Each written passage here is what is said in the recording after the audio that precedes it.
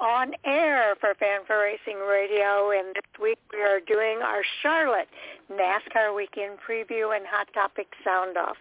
This is actually Thursday, May the 25th, and joining me for today's show is our co-host, Jay Husmann. Welcome to the show, Jay. Good afternoon. How are we doing today? Well, we're doing all right. And just to give a preview of the show here, in our first half hour, we are going to start with some short track news, and then we'll review, because we didn't do the show on Monday, we are going to do the review incorporated in today's show. We're going to review the ARCA East race at Flat Rock Speedway, and then we'll preview the ARCA Menards Series at Charlotte Motor Speedway with an ARCA West Series update. In our second half hour, we're going to review the NASCAR Truck Series and the Cup Series races at North Wilkesboro Speedway, and afterward we will preview the NASCAR Truck Series race at Charlotte. In our third half hour, we preview the Xfinity and the Cup Series races of NASCAR at Charlotte Motor Speedway. And then, of course, stay tuned for our Hot Topic Sound-Off discussion with our Fan4Racing crew. And Mike will be joining us for Hot Topics today, Jay. Yeah, I saw that. I'm glad he was available, too. I know during the afternoon, do it during the lunch break or whatever else he got going on. So, and we got some good hot topics. I know we've been going back and forth already last night and this morning. Yep, I'm looking forward to it. But let's go ahead and start off with some dirt news and then some short track news that we have here. Donnie Schatz got it back to victory lane for the first time in the 2023 World of Outlaws Sprint Car Series season, and that was at Attica Raceway Park. You can read about that over at worldofoutlaws.com. They won again the following night at Sharon Speedway to sweep the series. That was the Ohio race weekend. And again, all of that is available at worldofoutlaws.com. Well, also on worldoutlaws.com, you got this late models, the super late models of the World Outlaws super late models. Ryan Gustin picked up the victory in his 100th series start, and that was at Marion Center Raceway, covered by Mike Warren. Unfortunately, Mother Nature comes back and wins, though, raining out the festivities at Port Royale Speedway. Okay, and again, you can read about all of that and the update of when that race may run at theworldofoutlaws.com.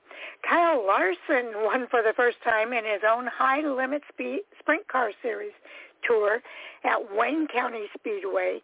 Dan Beaver writes about that over at NBC Sports. Richie Murray on USAC Media covering Brady Bacon as he stood tall in the USAC Silver Crown action. That was at Belleville High Banks. And Ryan Timms opened the USAC's National Midget Championship season with a win at the same Belleville track. Again, Richie Murray covers that at USAC Media. And Zach Dahm was another one, followed that up with his first USAC Midget since 2014. Again, that was at the same track of Belleville. And once again, Jacob Denny wrapped up the USAC Midget weekend with a Sunday victory at Sweet Springs Motorsports Complex. It was a good weekend to be Ricky Thornton. He took the Lucas Oil Late Model Dirt Series race at 300 Raceway and then followed that with another series victory at 34 Raceway to eclipse the $100,000 in earnings on the year. You can read about that over at lucasdirt.com. Now, on allstarsprint.com, there we got Tyler Altmer covering them. Zeb Weiss scored in Friday night's All-Star Circuit of the Champions race, and that was at Outlaw Speedway. But then Mother Nature came back, wiped out the ensuing race at Fonda Speedway. But the series did race Sunday. That was at Weed Sport Speedway with Corey Ellison bringing home the win. Okay. Moving on to some short track news. We've got Brendan Butterbean Queen, Bubba Pollard, and Augie Grill topped a host of NASCAR contenders to win in Wednesday's triple header for the Cars Tour and ASA at North Wilkesboro Speedway. I believe we did talk about that on our preview show last week, but now you can read about it over at Short Track Scenes. And the trio of these stellar events elevated and showcased short track racing at the historic track. Matt Weaver covers that on Short Track Scene, as well as the Milwaukee Mile, as that has replaced the Slinger Nationals on the ASA Stars Tour schedule due to a rules package between Slinger and the series. Now, things got a little messy at Hickory Speedway. Oh, you got that one? Okay. Things did get messy over at Hickory Motor Speedway. I read a lot about this on Twitter afterwards. Annabeth Barnes-Crum crashed Landon Huffman under caution and kicked off a scuffle between Robert Huffman and Jake Crum on the spotter stand. Clark Houston, by the way, won the race, and Matt Weaver talks about all of that and more, including Tim Brown and Dan Speeney took victories at Bowman Gray Stadium. And again, Matt Weaver talks about both of those situations over at Short Track Scene. So a lot going on in the short track arena. Well, and that's what you get with short track racing, although I don't know that I have necessarily heard of a spotter scuffle before. No, that's it. I have not seen a spotter scuffle before. I've heard them go over to the pit box, but not the spotter. Jake Crum was not happy. Annabeth Barnes was not happy, and Landon Huffman and Robert Huffman, unfortunately, were the recipients of their unhappiness. So, and it really is kind of sad because I think Annabeth Barnes Crum is a good racer, but she kind of let her emotions get the best of her at that race, as did her husband. Do you have anything else you want to make sure we cover on the short track scene? Or any of the other sites? Going to Racing America, I know we got a big race coming there for the Tar Heel, was it 250? Let me make sure I got that right. I know that's kind of, there we go. The Tar Heel 250 at Hickory coming up. Big list of names again, as we got not only the normal field of late model drivers, but Chase Elliott and William Byron are going to be in that full field as well. Okay, so that's going to be a lot to look forward to. And I don't know, well, we did talk about that, so I'm not going to bring that up. Tony Raines and Jeff Neal are named guest of honor for the ASA Stars Tour at Hickory Speedway. So that's kind of interesting. A lot of people will recognize the name of Tony Raines. That race, by the way, is today. So you'll be able to watch that race over at Racing America. You certainly want to check it out, and that's another great, I know right now we're looking a lot at history, but Tony Raines going back to the original ASA, American Speed Association series, one of those stellars in that series that moved up into the NASCAR's top three ranks. So that's cool to see him being a part of that. And then that race is the Tar Heel 250 at Hickory Motor Speedway. Again, it takes place tonight, May 25th. I'm looking to see if I can see a time here. I don't see a time for the race, but it's going to be a good one to watch. And you can find out everything you need to know except for the time, I guess. Oh, here it is. The race actually starts at 7:30 p.m. Eastern Time. So you can find all the information you need to know about that race over at Racing America.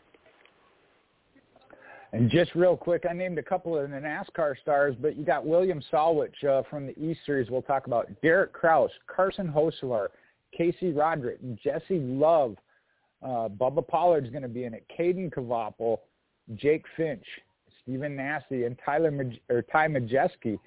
Just a few of the names that are on that list. You talk about a packed race. That's going to be an interesting one for sure. It definitely is. So that's why we kind of highlighted it here. Now moving over to Flow Racing, I want to make sure we cover some articles over here. Tezo's All-Star Sprints are set for a Monster Memorial Day weekend, so that's coming up this weekend, and there's a kind of a little preview of it, about 4 minutes and 5 seconds over at Flow Racing if you want to check that out. And it's a big weekend for the Lucas Oil Late Model Series Championship as eliminations begin for the Show Me 100 there in Missouri. Big weekend of racing all the way around here on Memorial Day weekend. Hopefully we don't have to talk about Mother Nature winning any of them. I hope not. Mother Nature has been a big part of the racing season so far this year. So that's going to be I hope this is a rain-free weekend. Okay, the biggest pavement car count in 18 years is set for the Silver Crown Hoosier 100. So that's pretty, it's one of their largest entry lists that they've had. That race, let's see. Friday, the Lucas Oil Indianapolis Raceway Park spectator gates open at 3. Practice and qualifying at that time, qualifying at 5:15, and then the race starts at 6:35 p.m. And that race, again, is going to be a lot of fun to watch. You can get advance tickets to it or pick up your tickets there at the gate. If I were traveling or in that area, I certainly would go to that Indianapolis Raceway Park or Lucas Oil Raceway Park, whatever it's called now. One of those bucket list tracks if you're in or around that area. Mm-hmm. Definitely. All right. Let's see if we've got anything else we want to make sure we mention here. Do you see anything else you want to mention, Jay? No, I don't think so, and I know we already covered quite a bit from Short Track Scene, as that's the other one we get a lot of information from by several writers, so I think we covered most of those already. I think so. There are some feature articles over there if you want to check those out. Cody Swanson, a Silver Crown's Heart and Soul. That's available over at Short Track Scene. And then What's in a Name? This isn't the track of champions, but it's capable of producing its own legacy. So a couple of really great articles over there if you want to check those out. And let me see. Wilkes takeaways in the commentary section, and then unpacking everything from the ASA Stars Tour at Madison. So a couple of commentary articles always available at Short Track Scene as well. All right, let's go ahead and move on to the ARCA Menards Series. Because we didn't have the show on Monday, we are going to start with a review of the ARCA East race at Flat Rock Speedway. So William Solowich actually won that race for his second East Series victory of 2023. So that's pretty cool. I haven't seen the race results yet up at ARCARacing.com, but we can go through this article and see if we can kind of give you some of the highlights of the race for sure. Well, Solowich took the lead from the General Tire Pole Award winner, Sean Hinagrani, with 48 laps remaining, and led the rest of the way to take the win. And, yeah, we're going to cover some series best finishes here as well. Okay. I wonder if we're on the same page here. So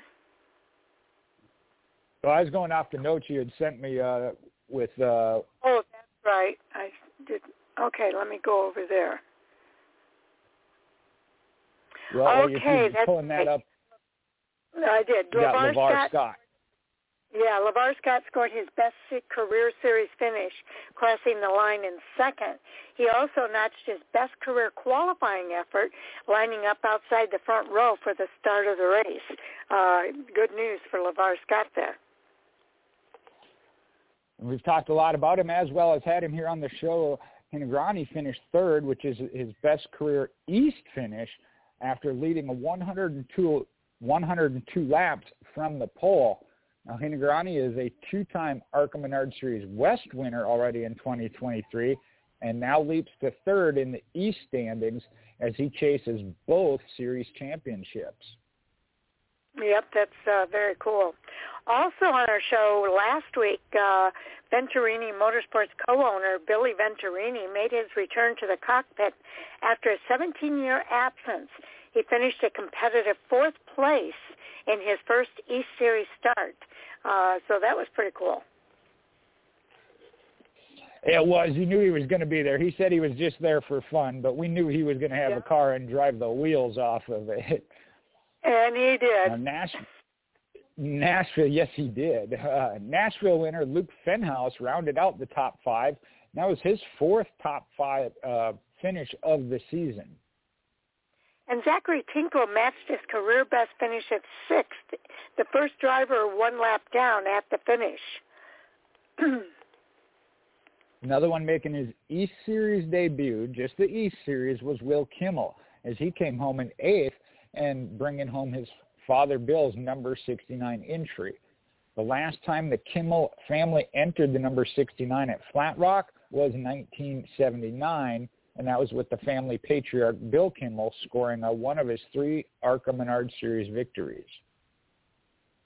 Okay, and I'll take what we skipped. Tim Monroe earned his best career finish in seventh, and then the local favorite, Jeffrey McZink from nearby Brownstown Township, Michigan, finished ninth in his first East appearance.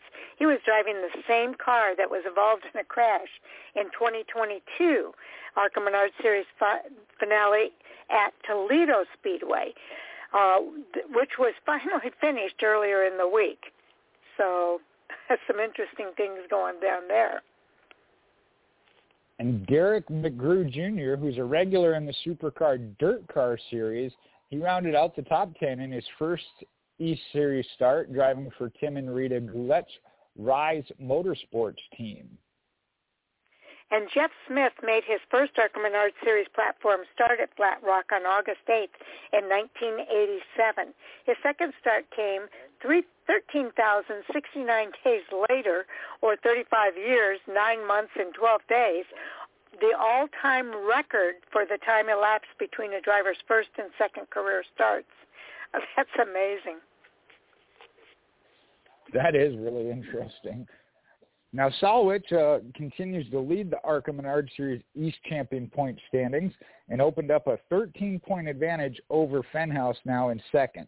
As mentioned, Hinigrani jumps to third, just 22 points out of the lead, with Scott now 1 point out of third. And then rounding out the top five is Tinkle with 32 points behind. The next four races for the ARCA Menards Series East will be combination races with the ARCA Menards Series. Next up, of course, is the East race at Calypso Lemonade 150 at Iowa Speedway on Saturday, July the 15th. The race will be televised live on Fox Sports 1 starting at 8 p.m. Eastern Time. Okay, so that's pretty cool. Let's go ahead and move over to our preview now of the General Tire 150 at Charlotte Motor Speedway this weekend. In fact, it's tomorrow, Friday, May the 26th at 7:30 p.m. Eastern Time. Flow Racing will have live streaming available at 6 p.m. Eastern. They'll be driving a distance of 100 laps over 150 miles. And the General Tire 150 is the fifth race of the 2023 ARCA Menards Series season. They're coming up on a quarter way through there. There have been three winners in the four previous races. You got Greg Van Alst, won the season opener at Daytona International Speedway. Tyler Reif won at Phoenix Raceway in the combination race with the ARCA Menards Series West. And then Jesse Love has won the last 2 races, both at Talladega Superspeedway and Kansas Speedway. Love now has a 2-point advantage over Hollywood superstar turned race car driver Frankie Muniz in the ARCA Menards Series championship point standings. Muniz will be making his first start at Charlotte Motor Speedway. His only previous start on a 1.5-mile intermediate oval was the last time out at Kansas Speedway, where he finished 8th. And Daytona winner Greg Van Alst is currently 4th in the standings, but he's returning to the site of his best 2022 finish. He finished 5th last year at Charlotte. Andres Perez de Lara finished 6th at Kansas Speedway, his first finish outside of the top 5 in 2023. He's currently 5th in the ARCA Menards Series standings. Tony Cosentino is racing for a new team in 2023, Tomeo Constantino Racing. He has flirted with the top 10 in all 4 starts so far this season, with the best finish of 11th at Talladega Superspeedway. He finished a career best 9th at Charlotte just last year. And Christian Rose enters the General Tire 150, coming off his first top 10 finish of the season, which was 9th at Kansas Speedway. Sean Corr looks to rebound from a tough week at Kansas Speedway. He finished among the top 5 at both Daytona and Talladega, but he finished 10th at Charlotte in 2022. So it's going to be a fun race to watch. It will be televised on Fox Sports 1, and fans will not want to miss the General Tire 150 this Friday. That's tomorrow night at 6 p.m. Eastern Time out at Charlotte Motor Speedway and on Fox Sports 1. They do have an entry list for the General Tire 150 at Charlotte, and it looks like it's a long one. Let's go from the bottom up. All right, let me hop over there. I hadn't counted these up, but we'll see what we got here. I know you said and mentioned it is a good list. The 06 is going to be A.J. Moyer driving that Wayne Peterson Ford. Michael Peterson will be the crew chief for the River's Edge Cottages and RV Park.com. Brian Clubb is on top of the Brian Clubb is on top of the pit box for Alex Clubb from Morris, Illinois. He'll be driving the 03 Echo Effect Ford for his own race team. And coming down from Framingham, Massachusetts will be C.J. McLaughlin. He'll be in the number 01 Hillenburg Chevrolet with Ski Apps as the sponsor and Jay Howley as his crew chief. Todd Myers will be the crew chief for Grant Enfinger. He's driving the number 97 Grant County Mulch Chevrolet for Cody Rohrbaugh. Grant Enfinger is from Fairhope, Alabama. And the number 93 is a Aaron Weaver-owned Chevrolet. We got Derek Kearns as the crew chief and Caleb Costner out of Dallas, North Carolina as the driver in the innovative Tiny Houses Lickety-Loos. And driving the number 75 Brother-in-Law Motorsports Chevrolet is Brian Duzat from Alexandria, Louisiana. He'll have Bob Rahilly on top of the pit box for that Duzat-owned Chevrolet. Charles Buchanan also got his own machine there, driver and owner of the number 87 Chevrolet. Comes out of Meadows of Dan, Virginia. Going to bring Craig Wood along with him to help him out. Okay, that's not even on my list. I show Andy DeCaliac will be in the number 73 from Buffalo, New York. He'll be driving the V1 Fiber Toyota for Kevin Lampier's team. Mike Dayton is on top of the pit box there. And the familiar yellow Cody Coughlin Company Jegs number 72 will be driven by Cody Coughlin. And John Coughlin listed as the owner. Kevin Reed going to be crew chief in that Ford. And Bill Kimmel will be the crew chief for his own number 69, driven by Scott Melton from Rockford, Michigan. He'll be driving the Melton McFadden Agency Donna's Donuts Toyota this weekend. John Garrett out of Athens, Texas will be in the number 66, listed with Dustin Hillenberg as the owner of that Chevrolet. Mike Schroof going to be guiding the Venture Foods car.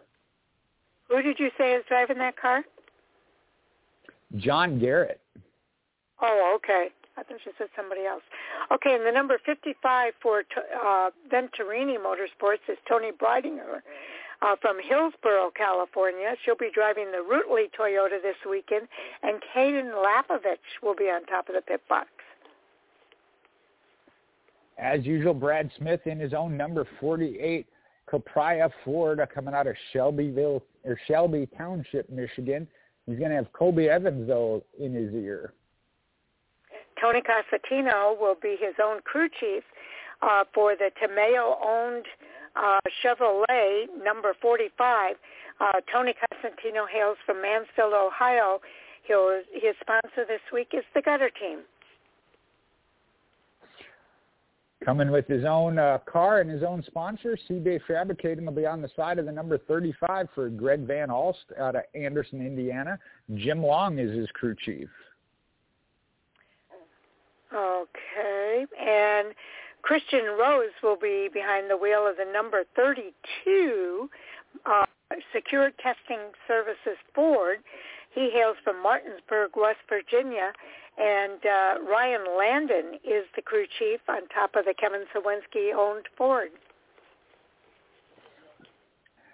And the Tim Goulet Chevrolet number 31 going to be driven this weekend by Stephen Light coming out of Asheville, North Carolina. The InspireRealChange.org is the sponsorship. All right. And let's see here. Next up we have number 30, driven by Frankie Munoz from Scottsdale, Arizona. He'll be driving the Hair Club Ford for Mark Rett, and Mark Rett will be on top of the pit box for Frankie. And the number 25 back in a Venturini Toyota is Gus Dean out of Bluffton, South Carolina, with the Dean Custom Air Mobile One, as well as Kevin Reed Jr. as his crew chief. All right. And in the number 20 Venturini Motorsports Toyota is Jesse Love from Redwood City, California. His sponsor is Gear Wrench. He'll have Shannon Rush on top of the pit box. Number 18, Joe Gibbs Toyota, that is Connor Mozak out of Charlotte, North Carolina. Got that always special Mobile One paint job. Matt Ross will be calling the shots for him.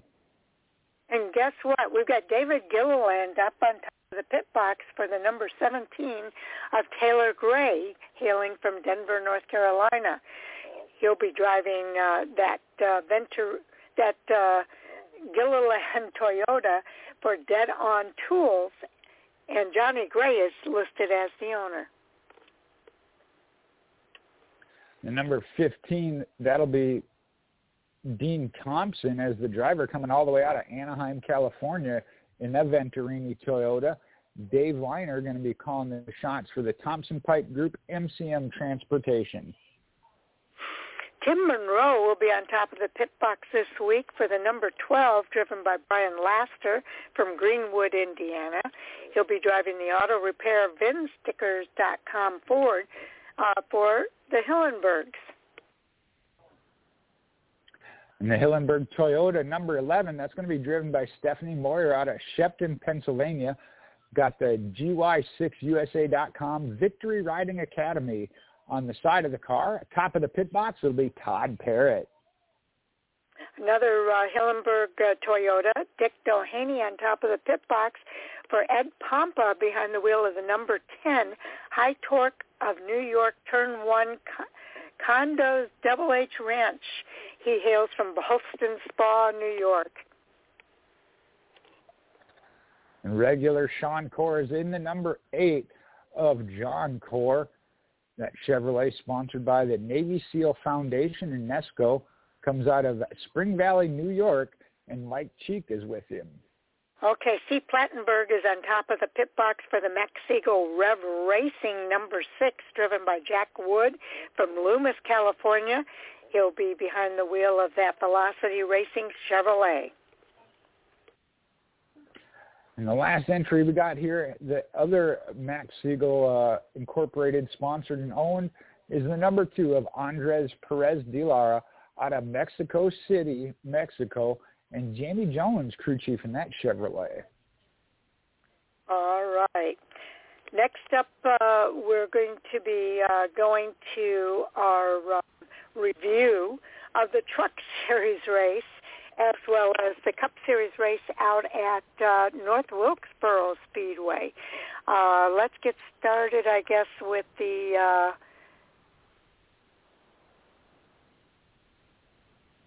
Truck Series. How come the Truck Series isn't on here, Jay? Did they race at North Wilkesboro? Yep.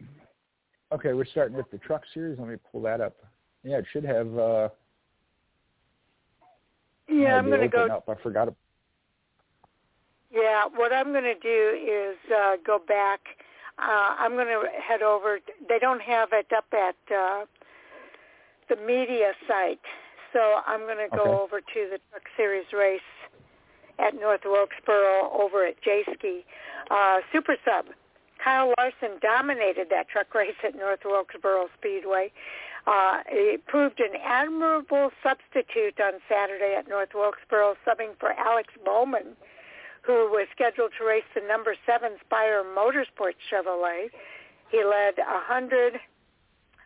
38 of 252 laps, winning the Trison 250. In overtime, he's the first driver to win a NASCAR-sanctioned race at the revitalized North Wilkesboro Speedway in 27 years. The victory was Larson's third in 15 NASCAR Truck Series starts. Kyle Larson, of course, the winner in that return to the North Wilkesboro, the first of the season, the third of the win of his Truck Series career, and he's the first driver to win at North Wilkesboro in 27 years.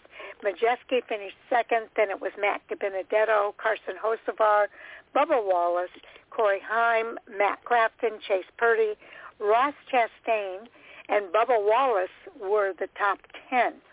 The pole sitter, Corey Heim, led 75 laps. He won the opening stage. Larson won stage 2 and went on to lead a race-high 138 of 252 laps. There were 6 lead changes among 5 drivers and 12 cautions for 81 yellow flag laps. The average speed of the race, 68.769 miles per hour. We're going to go ahead and move right on over to the driver point standings because we also need to cover the Open and the All-Star race. So all right, well, I'm trying to get this pulled up. I don't know why it won't pull up the Truck Series for me here on J-Ski. I can't get the page to come up at all. Okay, well, let me go ahead and go over the points here for North Wilkesboro Speedway. Right after that race, Corey Heim is your points leader by 7 points over Ty Majeski. Then it's Zane Smith in third, Grant Infinger in fourth, followed by Christian Eckes to round out the top 5. Ben Rhodes, Matt Crafton, Tanner Gray, Stuart Friesen, and Matt DiBenedetto round out the top 10. The highest playoff points person is Christian Eckes. He has the 2 wins, so he has 4 stage wins, giving him 14 playoff points. And second place is your last year's winner, champion, Zane Smith, with 2 wins and 1 stage win. He has 11 playoff points. Those are the only drivers in double digits for playoff points. Those drivers that are kind of on the cusp include Carson Hocevar, Nick Sanchez, Chase Purdy, and Jake Garcia. Nick Sanchez, of course, your highest rookie, and he sits, let me just see, he sits 12 points outside of that last playoff spot. So it's going to be interesting to see how this continues to play out over the season. next, we will go over to the Cup Series. Let me go to the All-Star and Open page over here at Jayski's.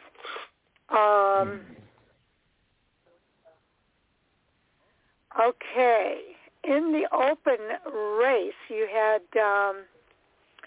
Josh Berry won the NASCAR All-Star Open for his first victory in the special non-points NASCAR Cup Series event.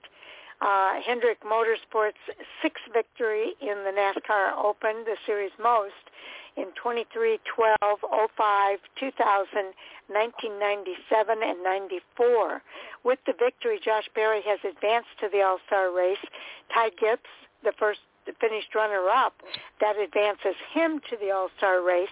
And Noah Gragson won the fan vote, and that advances him to the All-Star race as well. So with that, we'll move over to the All-Star race. Can you get to the points here, Jay? Well, this was a 9-point event, or did you want the result? 9-point event. Okay, why don't you go ahead and read the recap here then?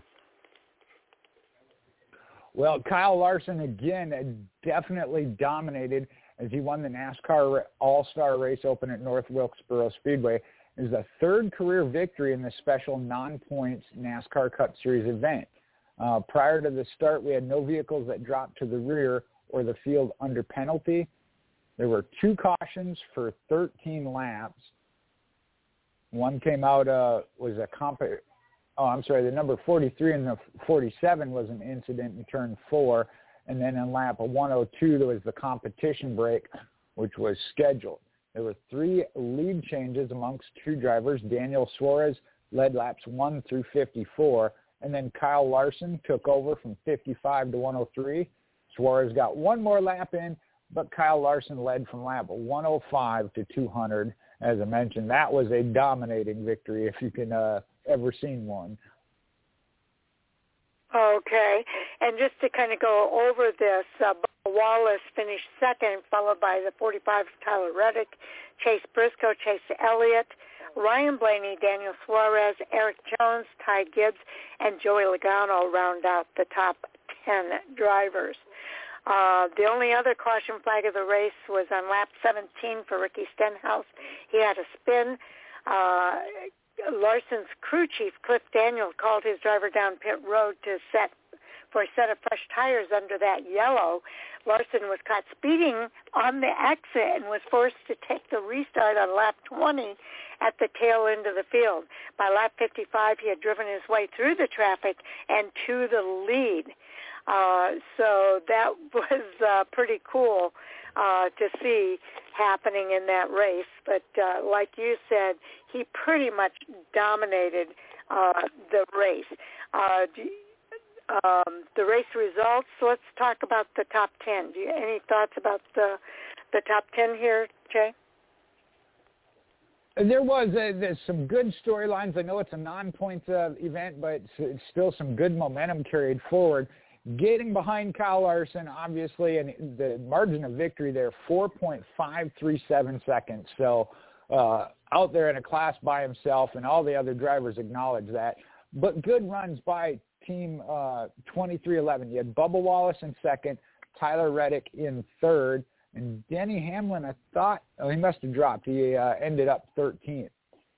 The other ones, though, in the top 10, Chase Elliott had a good run. I know he's been carrying some momentum as well. Yes, he has. And Ty Gibbs, your highest finishing rookie of the race, he kind of made some enemies, though. I don't think, what's his name now? I can't think of it. McDowell. Michael McDowell, I don't think was very happy with Ty Gibbs.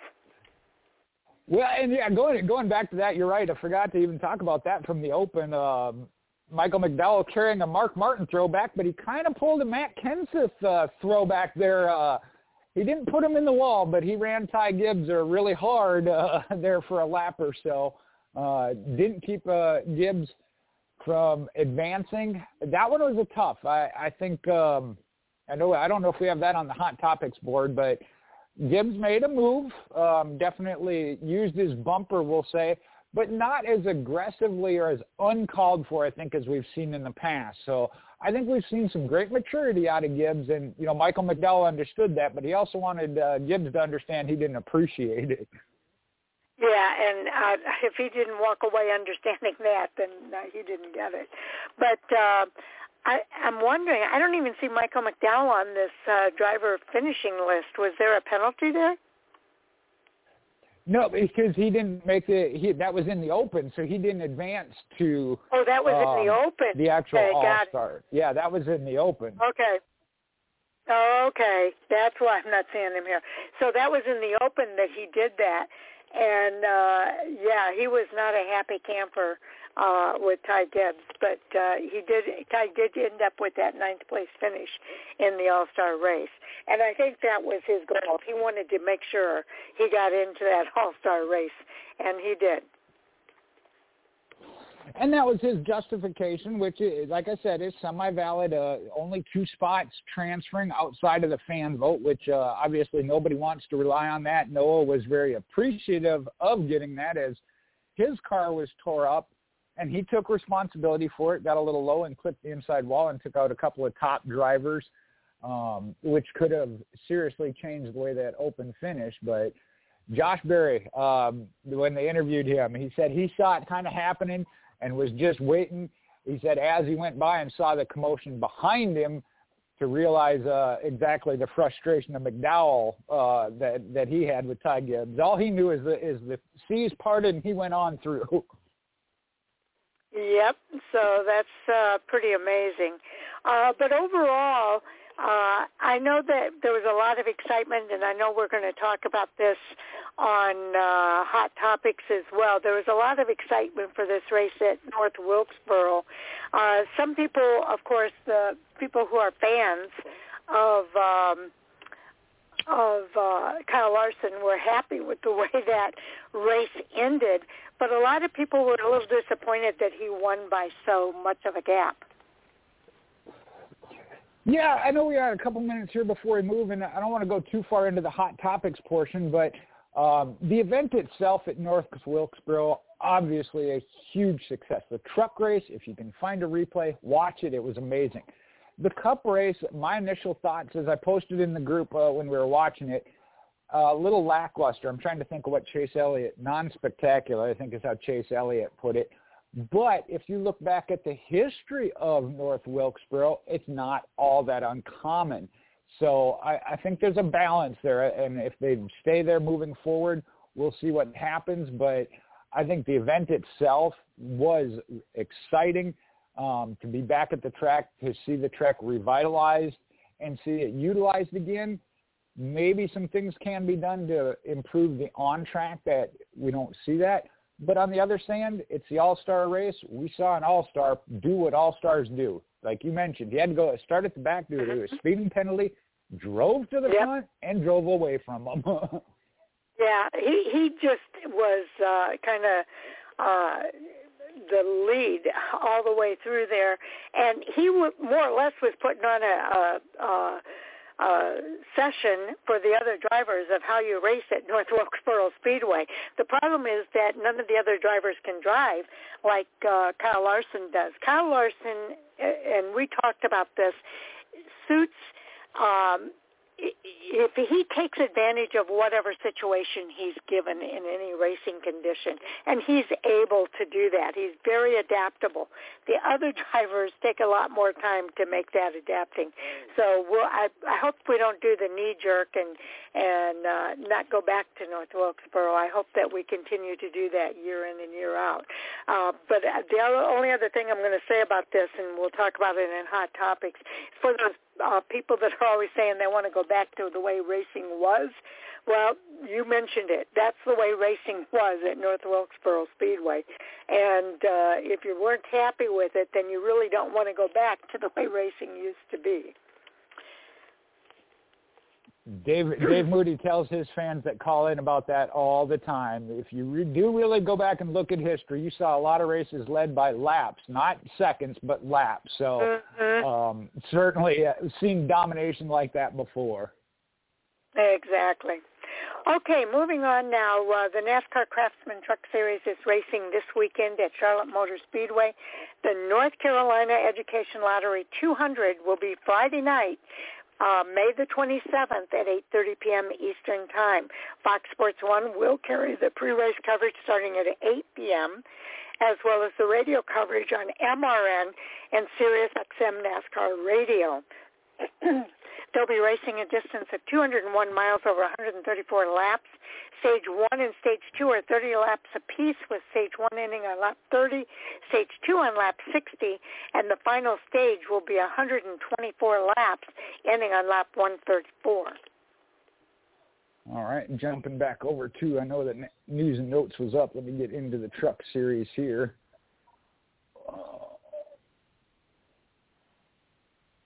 I can start off here if you need. Okay, yeah, if you would. Mine's loaded. Okay, Zane Smith is going to make his Charlotte Motor Speedway debut in the Cup Series. The 2022 Craftsman Truck Series champion, Zane Smith, will be the only full-time Truck Series driver competing this weekend in the Cup Series. He's going to pilot the number 38 Front Row Motorsports Ford on Sunday. Smith has made 5 previous career starts in the NASCAR Cup Series. Another one making a start is going to be David Gillen. He's driving for the Tricon Garage at Charlotte. Say again? I said, yay. Oh, yeah. Team owner David Gillen going to return to the driver's seat at Charlotte in the number 1 Toyota Tundra TRD Pro.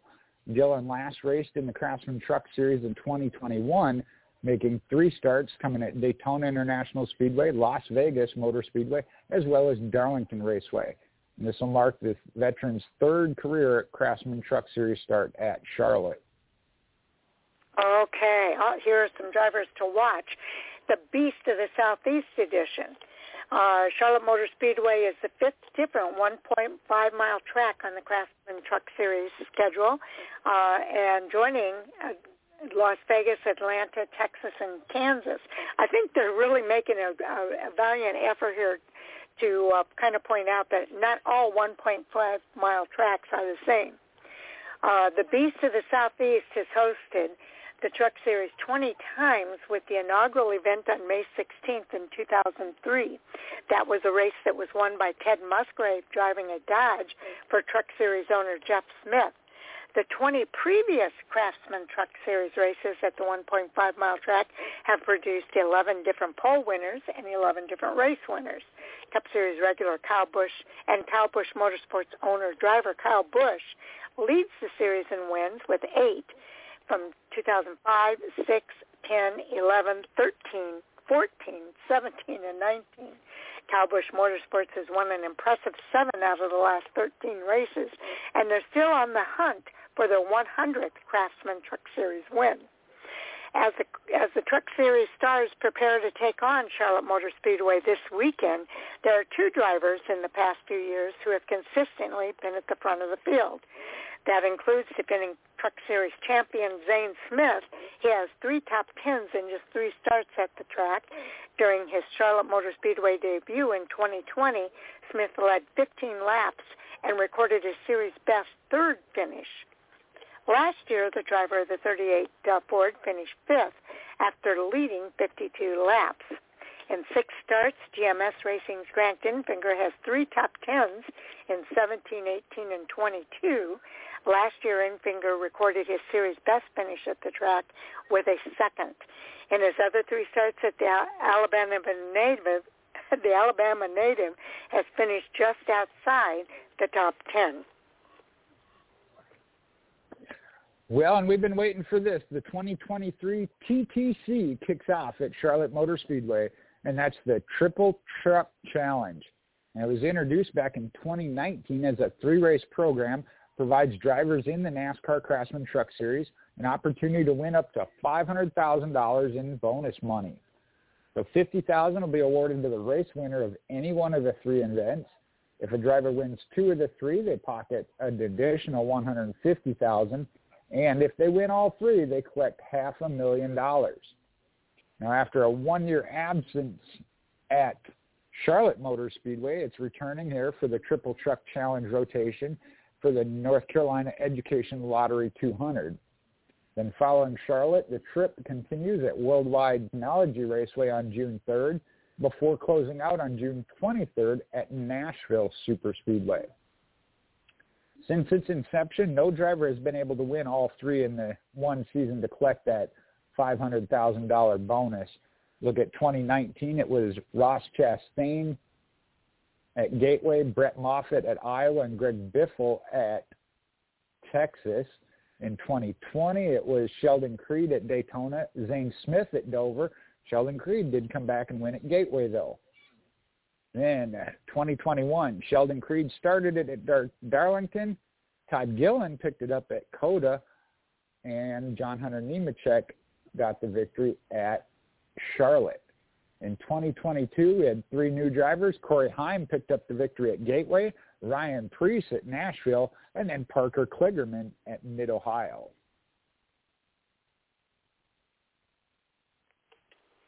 Practice and qualifying for the North Carolina Education Lottery will begin Friday, May 6th at 1:35 p.m. Eastern on Fox Sports 1.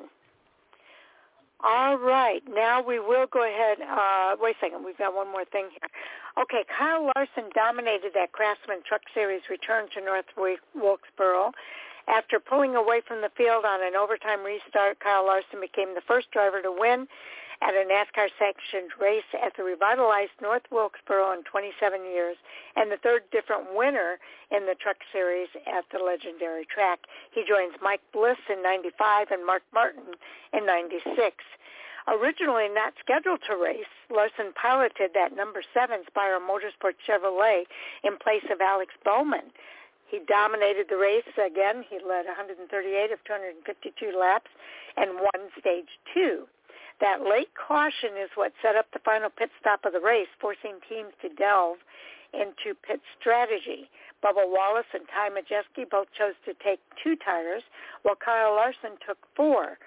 Wallace held the lead on the restart with 24 laps to go. The number 7 Chevrolet with Larson marched his way back to the front with only 13 laps left.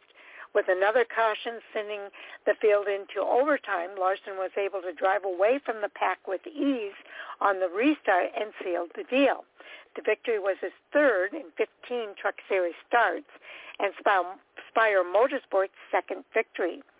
ThorSport Racing's Ty Majeski finished second and snapped the streak of back-to-back finishes of 25th or worse.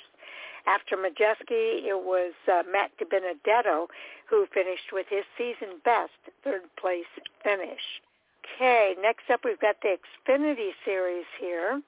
They also are racing this weekend, the ALCO Uniforms 300 at Charlotte Motor Speedway on Saturday, May the 27th, starting at 1 p.m. Eastern. Fox Sports 1 will carry the pre-race coverage at 12:30 p.m. Eastern, along with radio coverage on PRN and Sirius XM NASCAR Radio. They'll drive a distance of 300 miles over 200 laps. The first 2 stages are 45 laps apiece. Stage 1 ending on lap 45, Stage 2 on lap 90, and the last stage is 110 laps ending on lap 200. Well, and this weekend we'll see the return of Natalie Decker to the Xfinity Series. It will be the first female to compete in the series this season, as SS Greenlight Racing has tapped Natalie Decker to pilot their number 08 Chevrolet this weekend at Charlotte Motor Speedway in the Xfinity Series race, the ALCO Uniforms 300. And Decker will become the first female to compete in the NASCAR Xfinity Series this season, and it'll be her first start since competing at Atlanta Motor Speedway last season, back on July 9th, 2022. The 25-year-old from Wisconsin, Decker has made 8 career NASCAR Xfinity Series starts. He's posted a best finish of 24th coming at Talladega Superspeedway. This will be her series track debut, though, at Charlotte Motor Speedway. Okay. The standings are shaken up as Nemechek takes the lead back. After several weeks of Austin Hill sitting on top of the NASCAR Xfinity Series driver standings, there's a new leader, John Hunter Nemechek.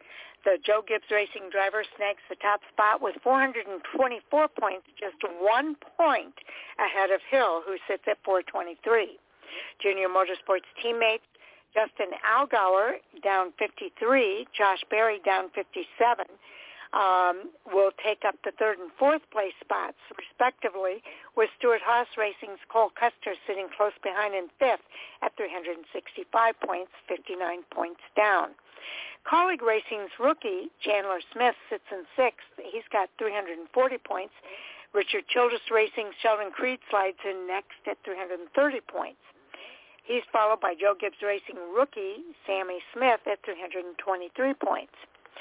Stewart-Haas Racing's Riley Earps takes the ninth spot at 313 points, followed by Sam Mayer, down 115, Daniel Hemrick, down 150, and Parker Kligerman, down 151. Jeb Burton, who took the checkered flag at Talladega to secure his spot in the playoffs, comes in next with Brandon Jones, down 160, still fighting for his spot in the 2023 playoff. Well, they talk about Charlotte being a home game and some people taking that time to take a break from the road, but some drivers are doing double duty to get some extra seat time there in their backyard. And the Charlotte Motor Speedway, several drivers are in the spirit to get some extra time behind the wheel, as we got drivers from both the NASCAR Cup Series as well as the NASCAR Craftsman Truck Series joining in the Xfinity Series Alsco Uniforms 300 on Saturday, May 27th. Kyle Busch, he's the winningest driver in NASCAR Xfinity Series at Charlotte Motor Speedway. He'll be getting behind the wheel of the number 10 Colleague Racing Chevrolet for his third Xfinity Series start of 2023 season. In the previous two starts at Las Vegas and Phoenix, he posted a fourth place and a ninth place finish respectively. Busch has made 26 starts at Charlotte Motor Speedway in the Xfinity Series. He's posted 9 wins, 18 top 5s, 22 top 10s, and has led a total of 1,475 laps. Now, last season's NASCAR Xfinity Series champ, Ty Gibbs, he'll be making his second start of the 2023 season in the Xfinity Series. He'll be behind the wheel of the number 19 Joe Gibbs Racing Toyota. He made his first start of the season at COTA, where he managed a third-place finish. Gibbs has only made 2 starts at Charlotte Motor Speedway in the Xfinity Series, took the checkered flag in his track debut in 2021, and then posted a runner-up finish in 2022. A NASCAR Craftsman Truck Series regular Rajah Caruth, he's going to be piloting the number 44 Alpha Prime Racing Chevrolet this weekend for his series debut at Charlotte Motor Speedway. This will be his 4th Xfinity Series start of the season. And then NASCAR Craftsman Truck Series driver Carson Hocevar, he's also going to be joining in the Xfinity Series action on Saturday. He'll be behind the wheel of the number 77 Chevrolet for Spire Motorsports. This will be Hocevar's 3rd Xfinity Series start, but first on the Charlotte's 1.5-mile track. This weekend, Junior Motorsports' Josh Berry is looking to post back-to-back wins at Charlotte Motor Speedway and get his first victory of the season, but he will be sure to have some tough competition. Berry's Junior Motorsports teammate Justin Allgaier is no rookie when it comes to 1.5-mile Charlotte Motor Speedway. In 20 starts, he's posted 5 top 5s, 11 top 10s, and he's led 77 laps.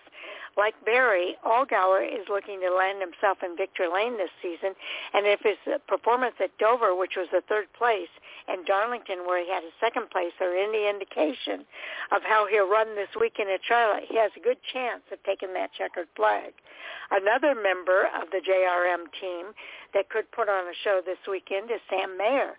The 19-year-old posted his first start at Charlotte last year, snagging the pole and walking away with a 3rd place finish. Although he's still a newbie when it comes to running on the Charlotte Oval, he's proved that he can handle himself on the 1.5-mile tracks. Earlier this season at Las Vegas Motor Speedway, he posted a 7th place finish, and in his 3 starts at Texas Motor Speedway, he posted a one top 5 and 2 top 10s. Brandon Smith, who's in his first season with Junior Motorsports, Brandon Jones, who's in his first season with Junior Motorsports, has 9 Charlotte starts in the books, And in those 9 starts, he's posted 3 top 10 finishes. He has also put up some good finishes at other 1.5-mile tracks in his career. At Las Vegas, 13 starts, he has 2 top 5s and 9 top 10s. And at Texas, 14 starts, he has 2 top 5s and 6 top 10s. If Josh Berry pulls off a win and goes back-to-back at Charlotte this weekend, he'll become the 7th different driver to accomplish that feat.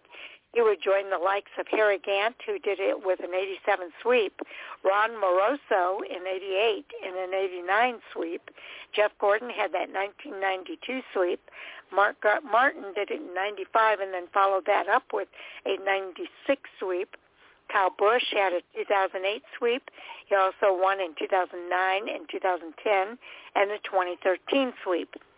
Austin Hill had a 2015 sweep, and Berry has made 2 career starts at Charlotte, where he's posted 1 win, and he also has an average finish there of 16.5.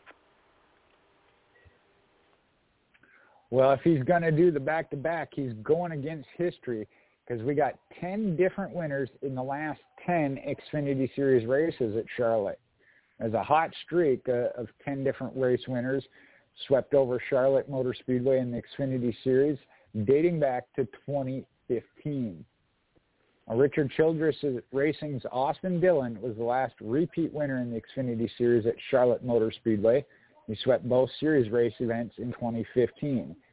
Since then, 9 other drivers have added their names to that list, bringing the different winners to 10. Mentioned Dillon in 2015, then came along Denny Hamlin in 16, as well as Joey Logano. Ryan Blaney and Alex Bowman picked up victories in 2017. Brad Keselowski was your winner in 2018. Tyler Reddick did it in 2019. And get Kyle Busch's name in there in 2020. Ty Gibbs in 2021. And then Josh Berry in 2022. So we'll have to see if that streak continues or not. Well, it's going to be fun to watch. The Xfinity Series is ready to honor Memorial Day weekend out at Charlotte. After a week off, the Xfinity Series is back at the high-speed action of Charlotte Motor Speedway this weekend. It'll be a special one as the NASCAR and Xfinity Series teams will honor the military and their families as they compete in the 12th race of the 2023 season. Over the years, there have been 77 Xfinity Series races held at Charlotte, dating back to the inaugural event on May 29th of 1982, and that was won by NASCAR's 75 greatest drivers, one of the 75 greatest drivers, Harry Gant. Charlotte is a 1.5-mile asphalt-paved oval that has produced 38 different race winners and 50 different pole winners in the NASCAR Xfinity Series. 12 Xfinity Series races were won from the pole of the first starting spot, most recently by Brad Keselowski in 2018. As with many tracks, Kyle Busch has etched in the Charlotte Motor Speedway Xfinity Series record book with the most wins there at 9. He has top 5s at 19, top 10s 22, and lead lap finishes 22. Laps led 1,475. Plus, he's the only driver to win in each of the 3 NASCAR National Series at Charlotte Motor Speedway. 3 previous winners are entered this weekend in the Alsco Uniforms 300. They include Kyle Busch with those 9 wins. And then you've got Ty Gibbs, who won there in 21, and Josh Berry in 22. The defending Charlotte winner and junior motorsports driver Josh Berry has put multiple wins the past 2 seasons, but is looking for his first victory this year. The Xfinity Series on-track action at Charlotte Motor Speedway will kick off with practice at 3:35 p.m. Eastern Time, followed by qualifying at 4:05 on Friday, May the 26th. Both events will be televised on Fox Sports 1. Moving on now to our NASCAR Cup Series, and there's a boatload of info here. The Coca-Cola 600, which is the longest race of the season at Charlotte Motor Speedway, will take place Sunday, May the 28th at 6 p.m. Eastern Time. Fox will carry the pre-race coverage starting at 5:30 p.m. Eastern, and radio coverage is available at PRN and Sirius XM NASCAR Radio. They'll race a distance of 400 miles. There are 4 stages in this race for the 400 laps. Stage 1 and stage 1, 2, and 3 are all 100 laps each, as is stage 4. So stage 1 ends on lap 100, stage 2 on 200, stage 3 on 300, and stage 4 ends on lap 400.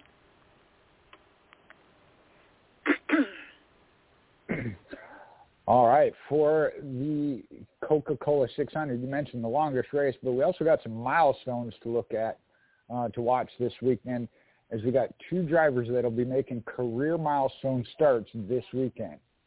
The 2017 Coca-Cola 600 winner and Richard Childress Racing driver Austin Dillon, he'll be attempting to make his 350th NASCAR Cup Series career start this weekend at Charlotte Motor Speedway. Dillon is currently 31st in the driver's standings and could use a win this season to help his playoff hopes. Now, if Dillon were to win this weekend, he'd become the 4th different driver all-time in the NASCAR Cup Series to win on their 350th start. I would put him in with the likes of Lee Petty, who did it in Martinsville, 1959. Bill Elliott did it in Rockingham, 1992. And then Tony Stewart did it in Talladega in 2008. Another one hitting a mark is Todd Gillen. He'll be making his 50th career NASCAR Cup Series start this weekend at Charlotte. Okay, I might need some help with this one, Jay. Maybe we'll go every other one here. Each year, the teams open the doors and invite fans to visit their shops to see the inner workings of what it takes to compete at the highest level in stock car racing, which is, of course, NASCAR. We're going to list here the charity events and fan days the teams are having this week. Starting with the charity events on May 25th, Ryan Blaney Family Foundation Driving for Food event at Topgolf Charlotte University. The event will include 2 rounds of Topgolf tournament, a 10,000 hole-in-one contest, and a silent auction dinner and meet and greet. You can take the next one, Jay. Another one happening today here is the Bundle of Joy Fund, which hosts fast cars and guitars at Boatyard Lake Norman, featuring live music from Nashville recording artist Matt Stell and special guest DJ Silver. The doors open at 4 p.m. Eastern. The event starts at 7 Eastern.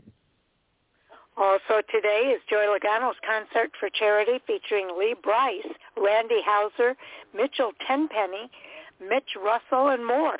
The event is held at Coyote Joe's in Charlotte, starting at 7 p.m. Eastern, and proceeds are going to the Joey Logano Foundation that supports children and young adults during times of crisis. It's focused around the foster care system. The other listed charity event, that'll be Saturday, May 27th, the RFK Racing 5K. That's going to start at 8:30 a.m. Eastern Time, last until around noon Eastern at Frank Lisk Park in Concord.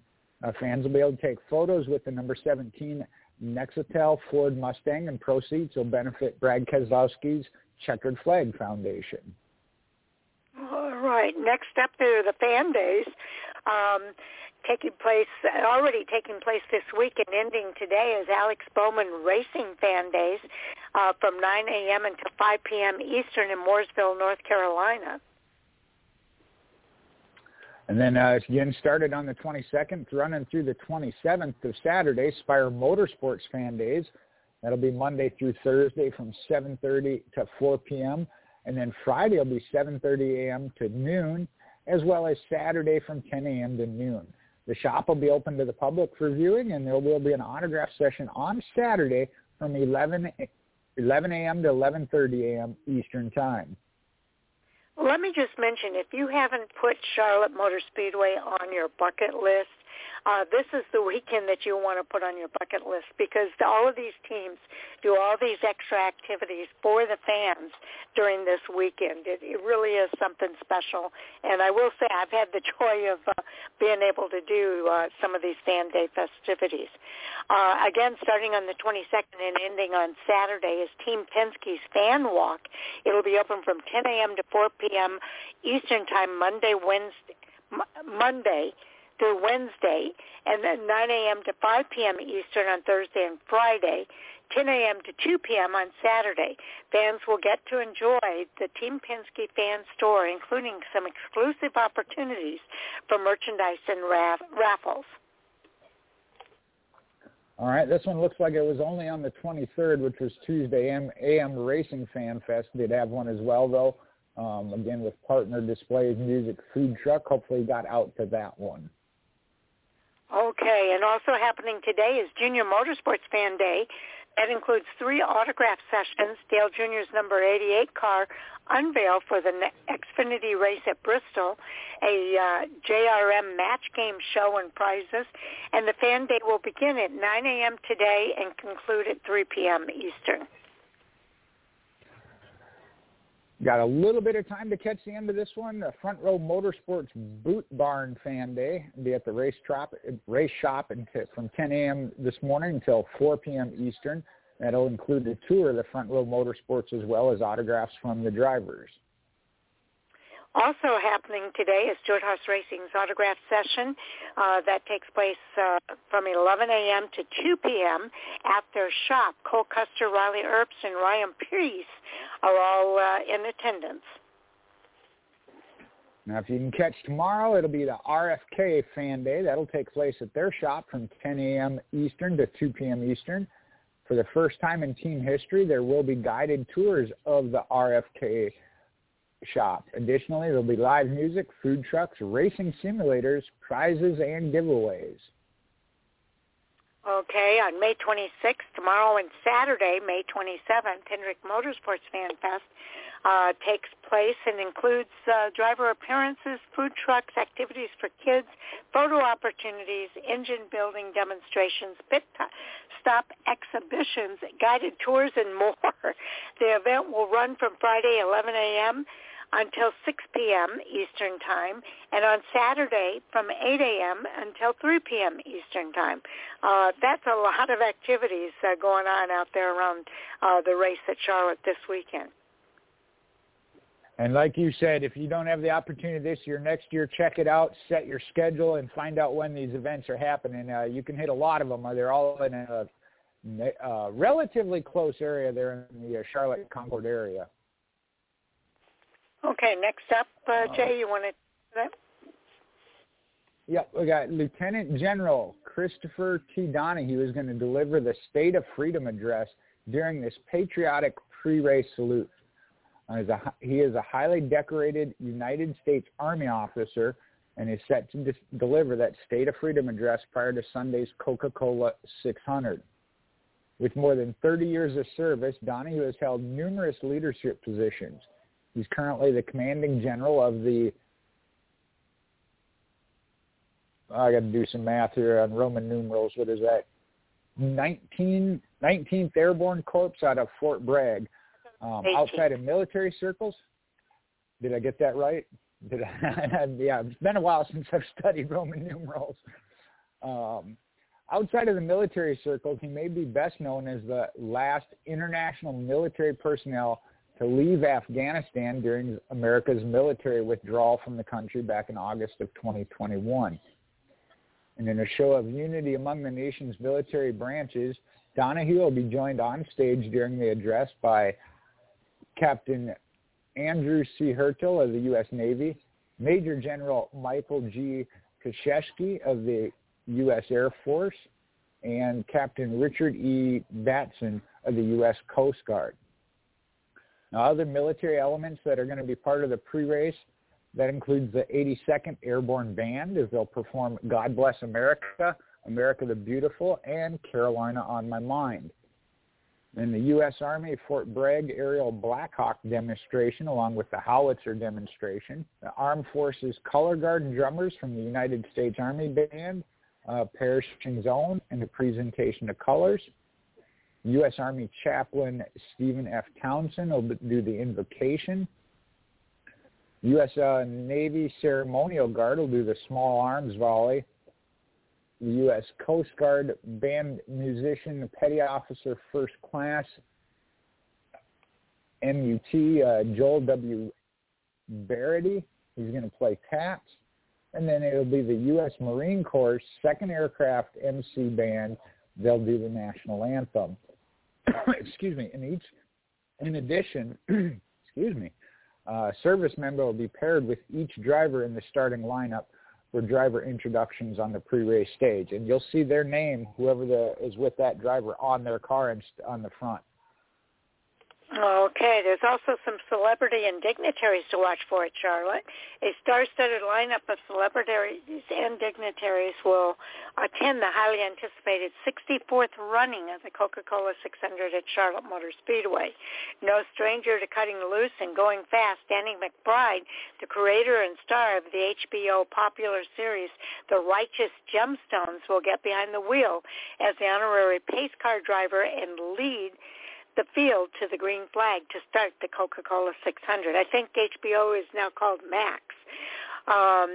Fast cars, okay. The Sunday fun kicks off with legendary Doobie Brothers and Michael McDonald performing a pre-race concert before the patriotic salute to the U.S. Armed Forces and the green flag for the Coca-Cola 600. Dignitaries for Friday's North Carolina Educational Lottery 200. The honorary starter, is Thomas Martin, Luck E Awards winner. Grand Marshal Mike Beach, Lucky Rewards winner. Pace car driver Stephen Francis, also a Lucky Rewards winner. And honorary race official Terry Rose, Deputy Executive Director of Brand Management and Communications. Dignitaries for Saturday's ALSCO Uniforms 300. The starter, honorary starter, Ben Fox, Vice President of Sales and Marketing for ALSCO. Grand Marshal is going to be Samantha Bush. Presentation of colors, Concord Police Department Honor Guard. Invocation, Master Sergeant Monty Self of the U.S. Air Force retired. And the national anthem by Cash Crawford. Dignitaries for Sunday's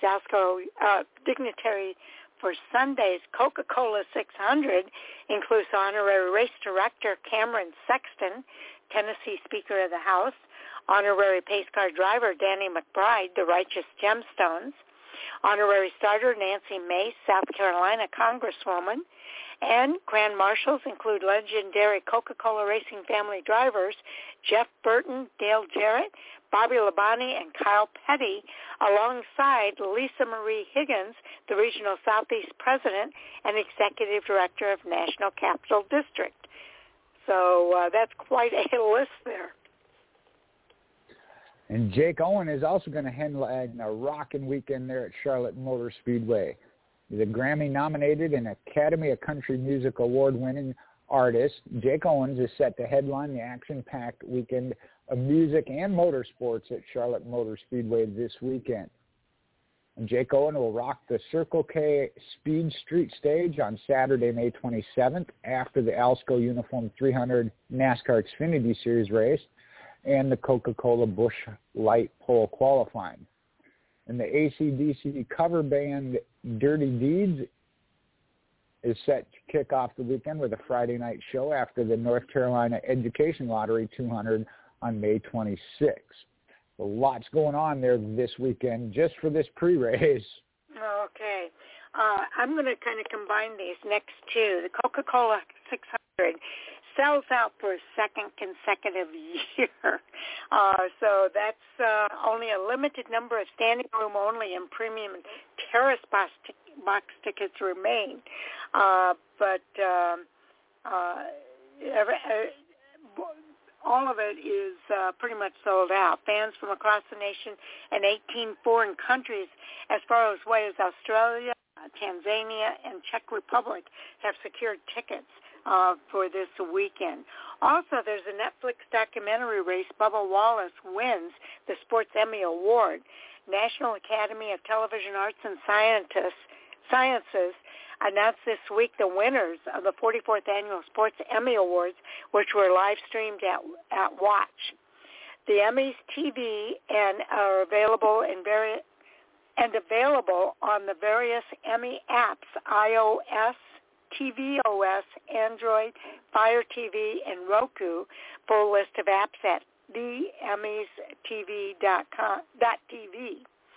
The Netflix documentary race, Bubba Wallace has won the Sports Emmy Award for Outstanding Documentary Series. So that's a very cool accomplishment for Bubba Wallace. It is. And speaking of accomplishments, Alex Bowman of Hendrick Motorsports is going to return to the NASCAR Cup Series competition this weekend at Charlotte. He's recovering from a fractured vertebrae suffered back on April 25th, competing in a sprint car race.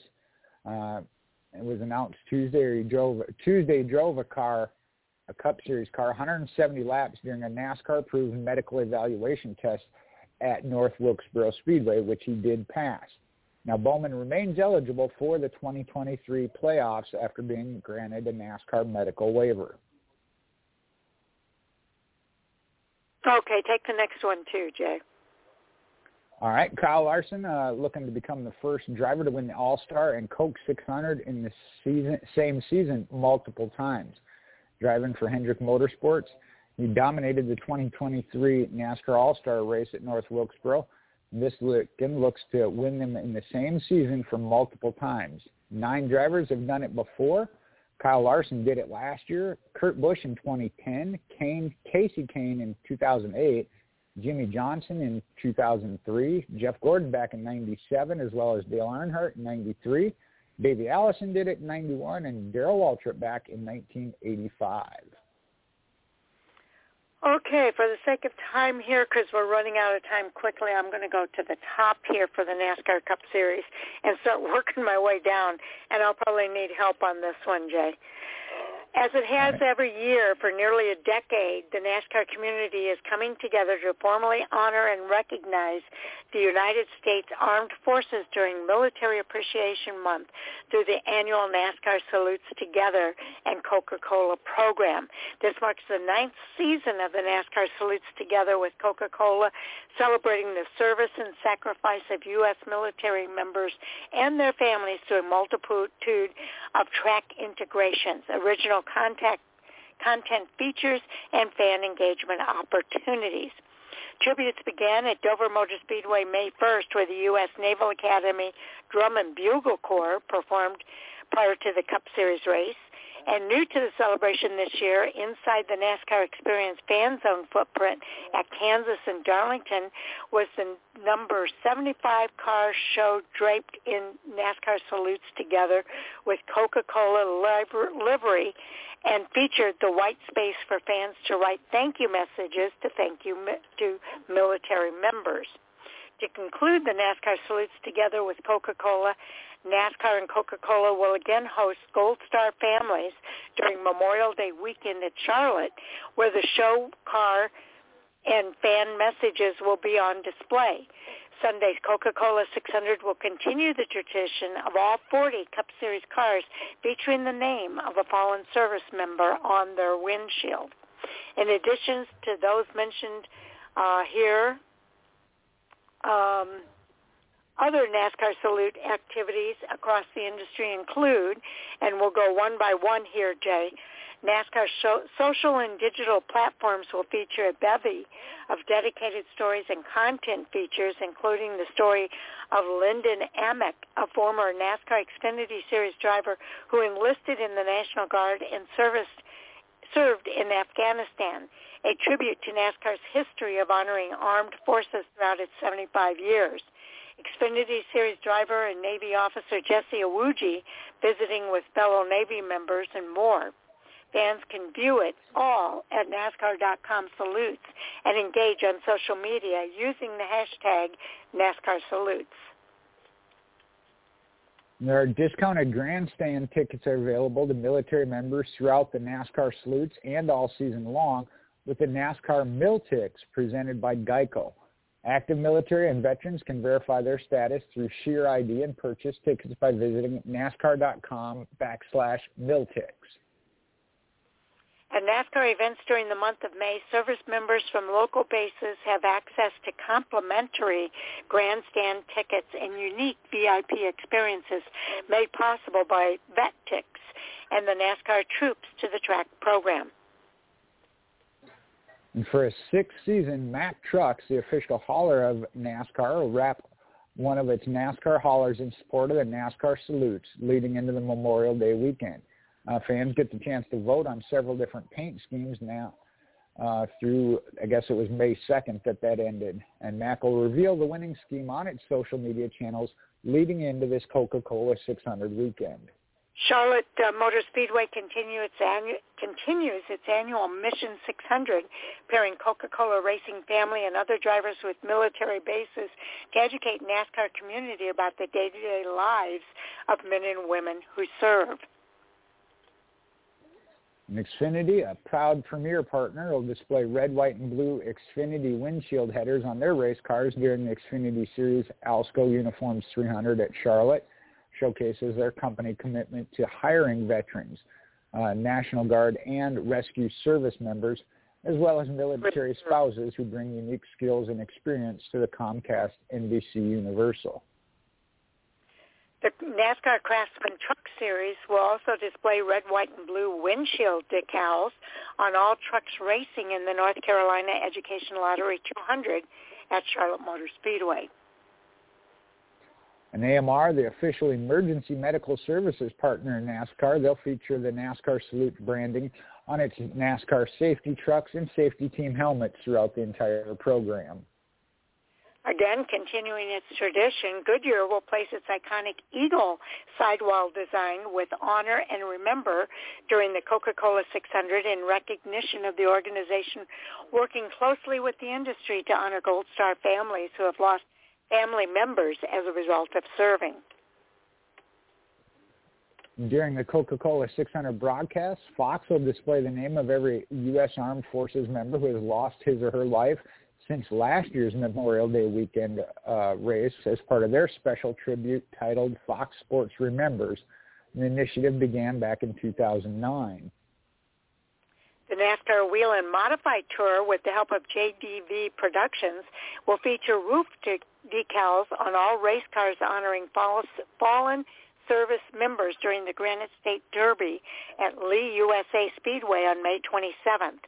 Wheel and Modified Tour cars will also carry separate NASCAR Salutes decals for the May 6th race that took place earlier and the May 20th race at Riverhead Raceway. The ARCA Menards Series and ARCA Menards East will also feature the NASCAR Salute decals on cars racing when they did at Dover back on April 28th, the Nashville Fairgrounds on the 13th.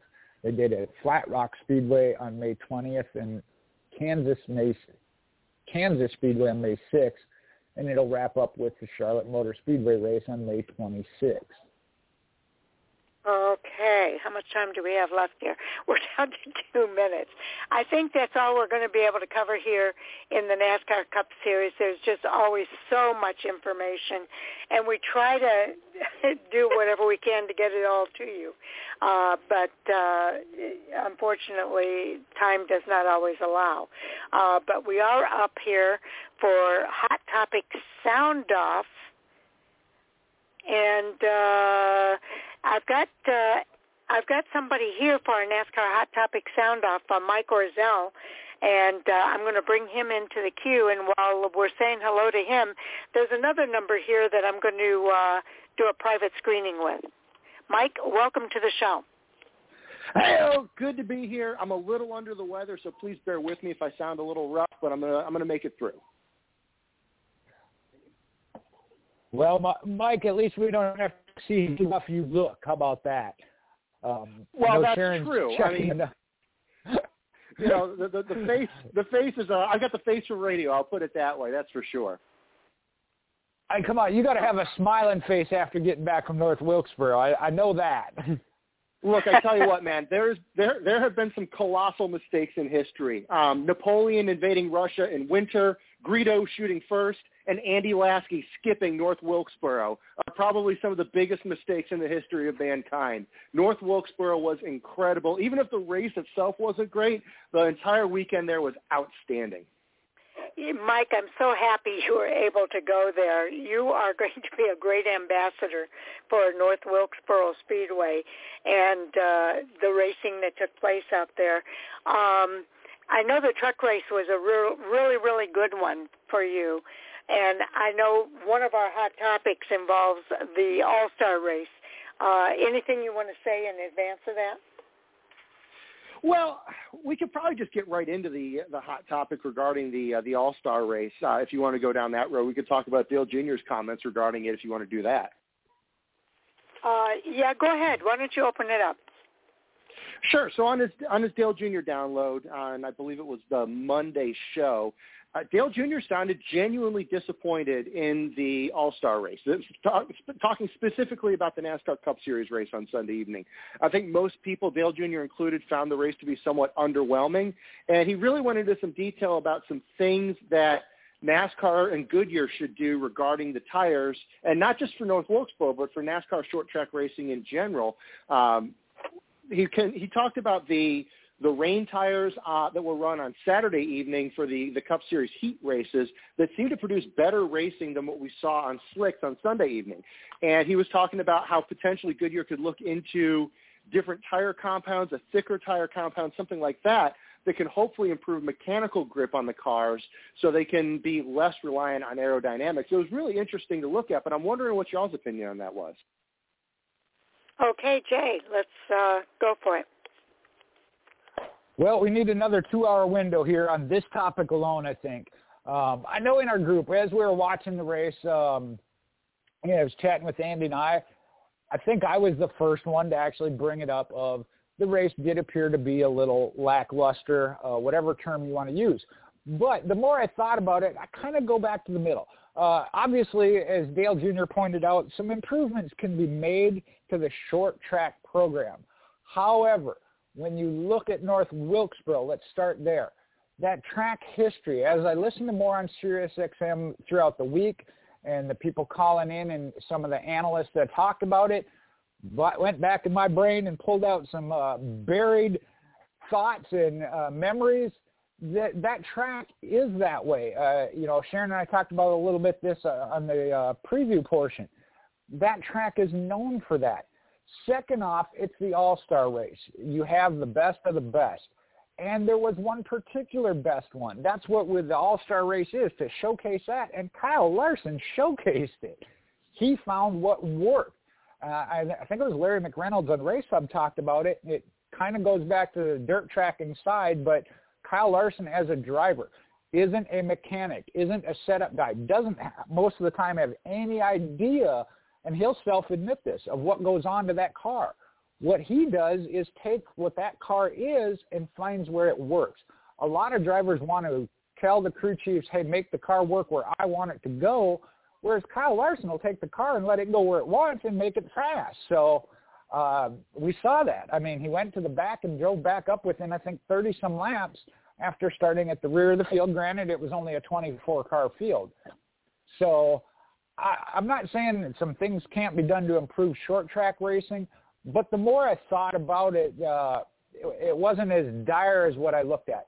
And lastly, here on the first round anyway, for the 75th anniversary of NASCAR, the North Wilkesboro All-Star Race event was a success and couldn't have been done any better, in my opinion. And I know Mike's going to talk about that as far as the electricity at the track and bringing that track back, which whether it's at the Cup level or not long-term, we'll see. But there is racing back at that track, and it is being utilized, and that is a success story. Yeah, I couldn't agree more. I think that the idea of going to North Wilkesboro and the fans responded to that, it was completely successful. I think Mike can probably tell it better than any of us because he was there at the track and was a part of that celebration of honoring the history of NASCAR in North Wilkesboro. As far as the races, I actually did not get a chance to see those races. I was with my family and kind of celebrating our own thing with the birthday of my grandson. But I will tell you that I have read many of the reviews and seen some of the highlights. And what I took away from it is that, and I might have a little bit different perspective here, as I know a lot of fans are always saying, we want NASCAR to be like it used to be.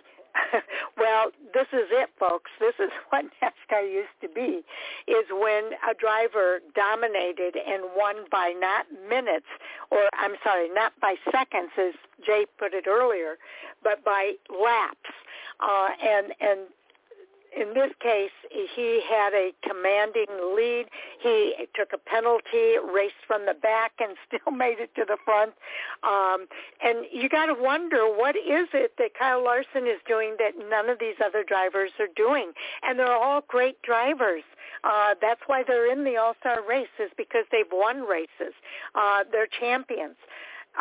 So what is Kyle Larson doing differently? It's exactly what Jay mentioned. He's not expecting the car to adapt to his racing style.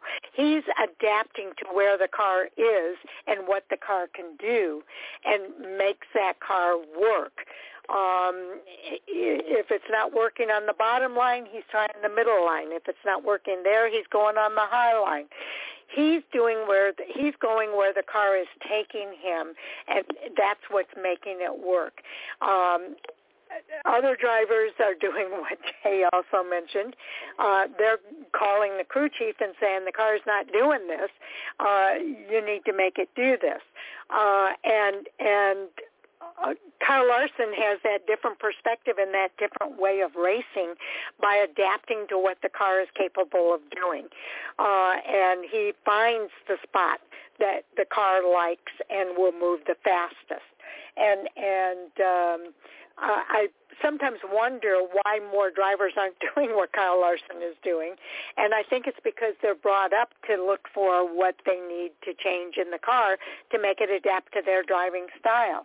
And it might be just one of those, I forget what they call it, a paradigm shift.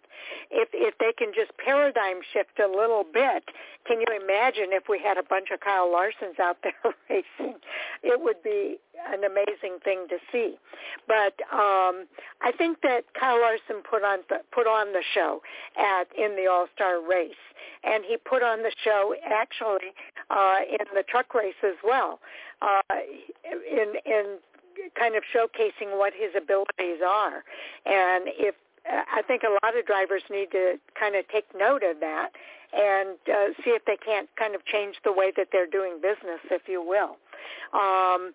But I do think that the whole concept of North Wilkesboro is a grand concept, and I think that they need to keep it. I hope they don't knee-jerk and decide that they need to do something different without giving North Wilkesboro a chance, because I think overall it was a fabulous success. Mike, I'm giving you the soapbox. Well, I really share Dale Jr.'s disappointment with the Sunday night race specifically. Overall, I think the weekend was outstanding. It was probably one of the best experiences I've ever had with regard to experiencing NASCAR, going to a race, the crowd, everything was just outstanding, except for the on-track product on Sunday evening. And unfortunately, Dale kind of pointed out, we've had really 27 years worth of pent-up emotion and hype and desire to see North Wilkesboro back. And when it finally was announced, that hype train just started rolling. It was always going to be really difficult to live up to it. And the fact that the race itself wasn't that great was a really big letdown, probably a disproportionately large letdown that unfortunately falls too much and unfairly so on North Wilkesboro. I don't believe the problem is North Wilkesboro Speedway. The problem is the broader problem of NASCAR Cup Series racing with the Gen 7 car on short tracks. North Wilkesboro was just a victim of that, in addition to the victim of being an all-star race, which we can talk about later. But North Wilkesboro put on a race that was comparable to what we've seen on other short tracks. Remember, after the Martinsville race a few months ago, Clint Boyle was extremely critical of the current state of NASCAR Cup Series short track racing, and there's kind of this groundswell of we need to fix short track racing. So I'm with you, Sharon. Before we start thinking about what we need to do to fix North Wilkesboro, I think we really need to look at for the broader question of how do we fix short track racing in general in the NASCAR Cup Series. And that's where Dale Jr.'s suggestions came in with regard to the tires. Having a tire that has more mechanical grip allows the car to close in on the car in front of them without having those dirty air issues. The car is grabbing the racetrack using the tires as opposed to using the air to keep the car stable. I saw it a lot at the racetrack on Sunday where you would have one car following another, and they'd close the distance up until about a car length or so before the car in front of them, and then they'd end up losing the nose and washing up the track, and they'd lose all that position that they gained. And that's almost certainly a result of the aerodynamics. Maybe a couple times they were pushing it too hard trying to make a pass happen, but I think more often than not, it was a result of getting into that dirty air immediately behind the car in front of them, causing aerodynamic issues, and then losing grip and then losing their track position. Obviously, it didn't affect everybody. Kyle Larson, as we said, was able to drive through the field, but it was like that car had a different gear. That car was insanely fast all weekend, and especially so on Sunday evening, by far the class of the field. And I don't want to take anything away from Kyle Larson's win. I think the best car and the best driver won that race. However, I think a lot of it had to do with what we've seen at a lot of other short tracks where once a car gets a lead, especially a good car, it's very, very difficult for another car to close up and press the issue and make a pass. It also didn't help that the field was smaller at North Wilkesboro, so we didn't have as much lap traffic as you would have at a full field short track race like we see at Martinsville and Bristol, where after a few laps the leader is also in that dirty air trying to work lap traffic. Yes, we did have lap traffic at North Wilkesboro, but it wasn't anywhere near as thick as it would be with a full field, so therefore the leader, in this case Kyle Larson, didn't have to deal with as much dirty air and give that opportunity to the second place and further back cars where the leader has to deal with lap traffic 2 or 3 or 4 at a time, where they can have that opportunity to capitalize on the leader struggling with lap traffic. We didn't get that at North Wilkesboro, and I think that contributed to the overall issues that we saw. As far as a solution, I like Dale's solution of doing something with the tire compound. I'm not an engineer. I'm not smart enough to say specifically what they need to do, but I believe Dale is correct where the answer has to do with mechanical grip with the tires on the racetrack and get away from this aerodynamic dependence that we have. We talk a lot about aerodynamics at super speedways and even the intermediate tracks, but it's gotten to the point now where even at a relatively low speed track like North Wilkesboro or Martinsville, it becomes challenging for the car to stay in position because of the aerodynamics. So making a solution there, I think, is the road we need to go down. Hopefully they've got some really smart people at NASCAR and Goodyear looking at it, and they can come up with a solution not just to fix North Wilkesboro, but to fix NASCAR Cup Series short track racing in general. Okay, Jay, you got a follow-up? Yeah, I'm kind of in the middle, a little more on the side of putting it on the drivers and the teams, but obviously improvements can be made, and if as a whole the short track program, if that's how we're going to say it, needs to be brought up. But I also look at it, it's NASCAR's job to govern the sport. It's the teams and the drivers' job to make their car go fast. So we know it can be done because we saw Kyle Larson, Hendrick Motorsports do it. And there were several other cars throughout. The Toyotas seemed to be able to as well. It didn't get noticed as much because of Kyle Larson, but Bubba Wallace moved up. Tyler Reddick moved up. Denny Hamlin moved up. So it can be done. I think some of that needs to fall more back on the drivers and the teams. Now, with that, again, there are some things that will help all of them that maybe NASCAR does. And I know Mike had brought it up before.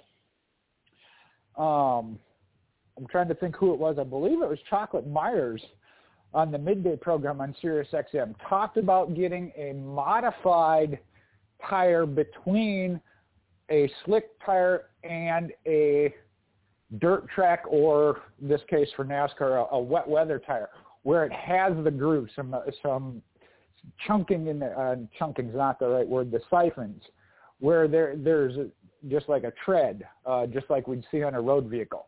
Obviously, don't go all the way with what they call the wet weather tire, but at least a little bit of advancement where that would come into play as far as tires.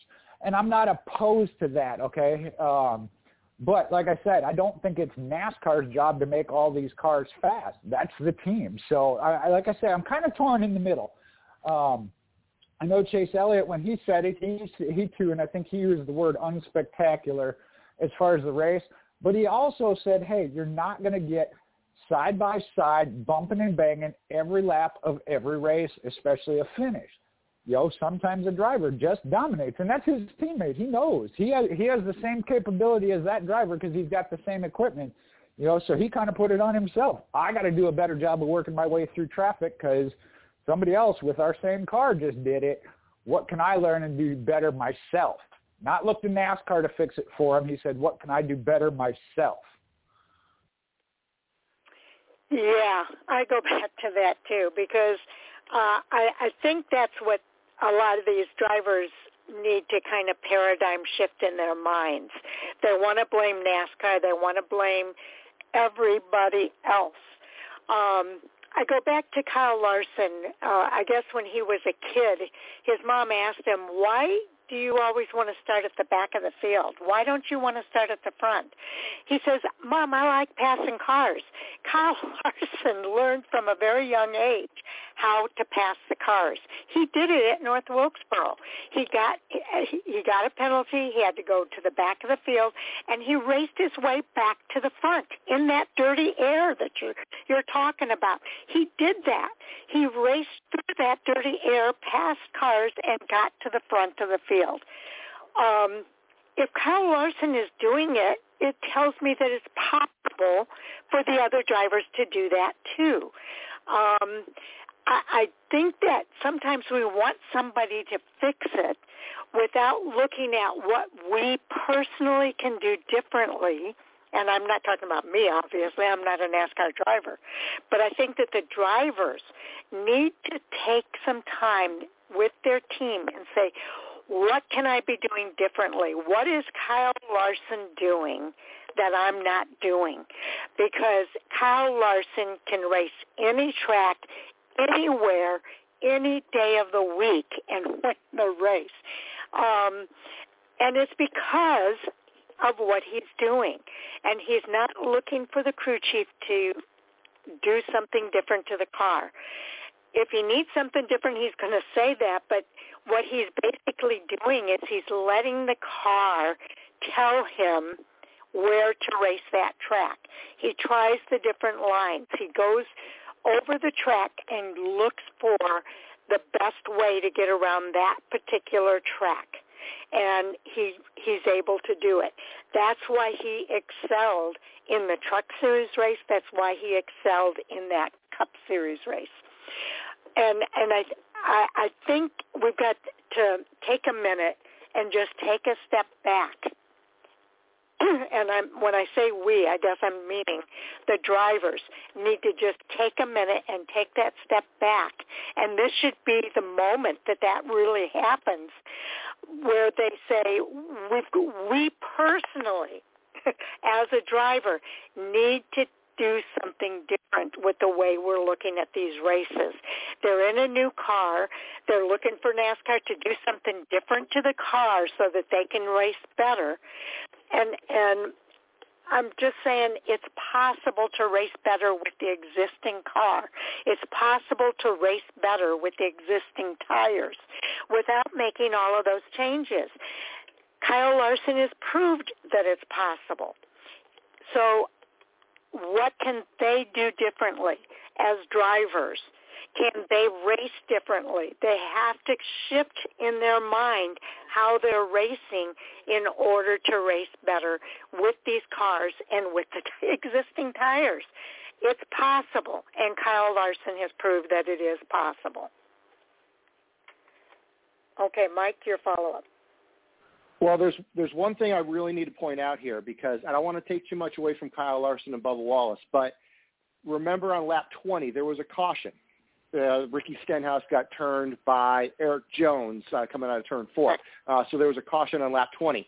Kyle Larson and Bubba Wallace were the only two cars that pitted and put on tires. Now, like I said, nothing to take away from the performance of Kyle Larson because he did get a penalty on there and drove through the field. However, he was on 20 to 25 lap fresher tires than the rest of the field, and so was Bubba Wallace. They worked their way through the field up until that lap 100 competition caution, and then they ran 1 and 2 with that track position that they gained on those fresh tires. They maintained that track position for the rest of the race. So, no, Kyle Larson did not race his way through the field in equal equipment on equal tires with the rest of the field. He was on newer tires when he gained all that track position. Same with Bubba Wallace as he drove through the field on fresher tires as well. So I did want to point that out where grip matters. Tire grip, obviously driver skill and technique matters as well. I couldn't drive through the field on fresh tires no matter how good of a car I had, but Kyle Larson did because, he's a very skilled driver who had the advantage of fresher tires on the car. So it does kind of highlight that having better grip and better tires will make a difference in the overall ability of your car to move forward on the racetrack. Again, nothing to take away from the performance of Kyle Larson, but in the sake of accuracy, I do need to point that out. So it comes back to, like you said, is it on the drivers and crews? Yes, somewhat. But they're kind of put in a box by the Gen 7 car. NASCAR has limited that envelope that they have to work with setups and the different changes that they can make to the race car to the point where you can't get super radical and be very different from your competitors. I'd be willing to bet that the setup from one car to the next is relatively similar because they really don't have a wide range to work in, and the range of what would actually function correctly on the racetrack is even smaller. So there's probably not a lot of variance between the setups there. So it comes back to the drivers. Well, we're talking about the NASCAR Cup Series here. These are the 40-ish best stock car race car drivers in the world. So, yes, Kyle Larson is outstanding in a pool of outstanding drivers, but at the same time, the difference from a driver like Kyle Larson to a Josh Bilicki at the back of the field is not super huge in terms of skill set. So it's hard to say, well, you just need to do better, Josh Bilicki. Well, yeah, but you're racing against Kyle Larson. It's difficult here. So I think there's kind of a shared mutual responsibility here, especially with the Gen 7 car that NASCAR has effectively turned into a spec car. And the Goodyear obviously having the spec tire that they provide to everyone, there is a bit of responsibility there where if something could be done to improve the competitiveness, for example, taking away some of the aerodynamic dependence of the car, the teams can't do that because NASCAR's mandated that the car will be configured and built in a certain way. So the teams can't change the aerodynamic properties of the car, but NASCAR can. They can mandate, hey, we're going to take off whatever we're going to change in order to change the aerodynamic properties. Same thing with the tires. The teams can't change, aside from air pressure, the teams can't really do much with the tires. But Goodyear can look at the situation and say, we can change the compound, make it grippier or put grooves on the tires, something along that line. That's outside of the team's control, but it's something that NASCAR and Goodyear can work with the teams and say, hey, what can we give you in order to give you a better opportunity to showcase your skill in terms of driving the car and setting it up for success? So I think that's kind of the mutual benefit that the teams and NASCAR and Goodyear can all work together to hopefully come with a solution to improve short track racing in general, and especially at a place like North Wilkesboro, which means so much to so many people. Okay. I'm not opposed to changing the tires if you feel, and I agree that the grip does make a difference. They've showed that was true as well. But I do think that they need to look at themselves as well and not always look for NASCAR to give them the answer. Okay, Jay, you get the next topic. Well, we kind of danced around this with just this topic of this particular race, but the All-Star race itself, no matter where it's held, and I know Mike said they were selling advanced tickets or whatever. It will be back at North Wilkesboro next year. I've not seen anything official, but has the All-Star race itself run its course, and what do they need to look at to make it back to of what it was, if you will, of back in the day?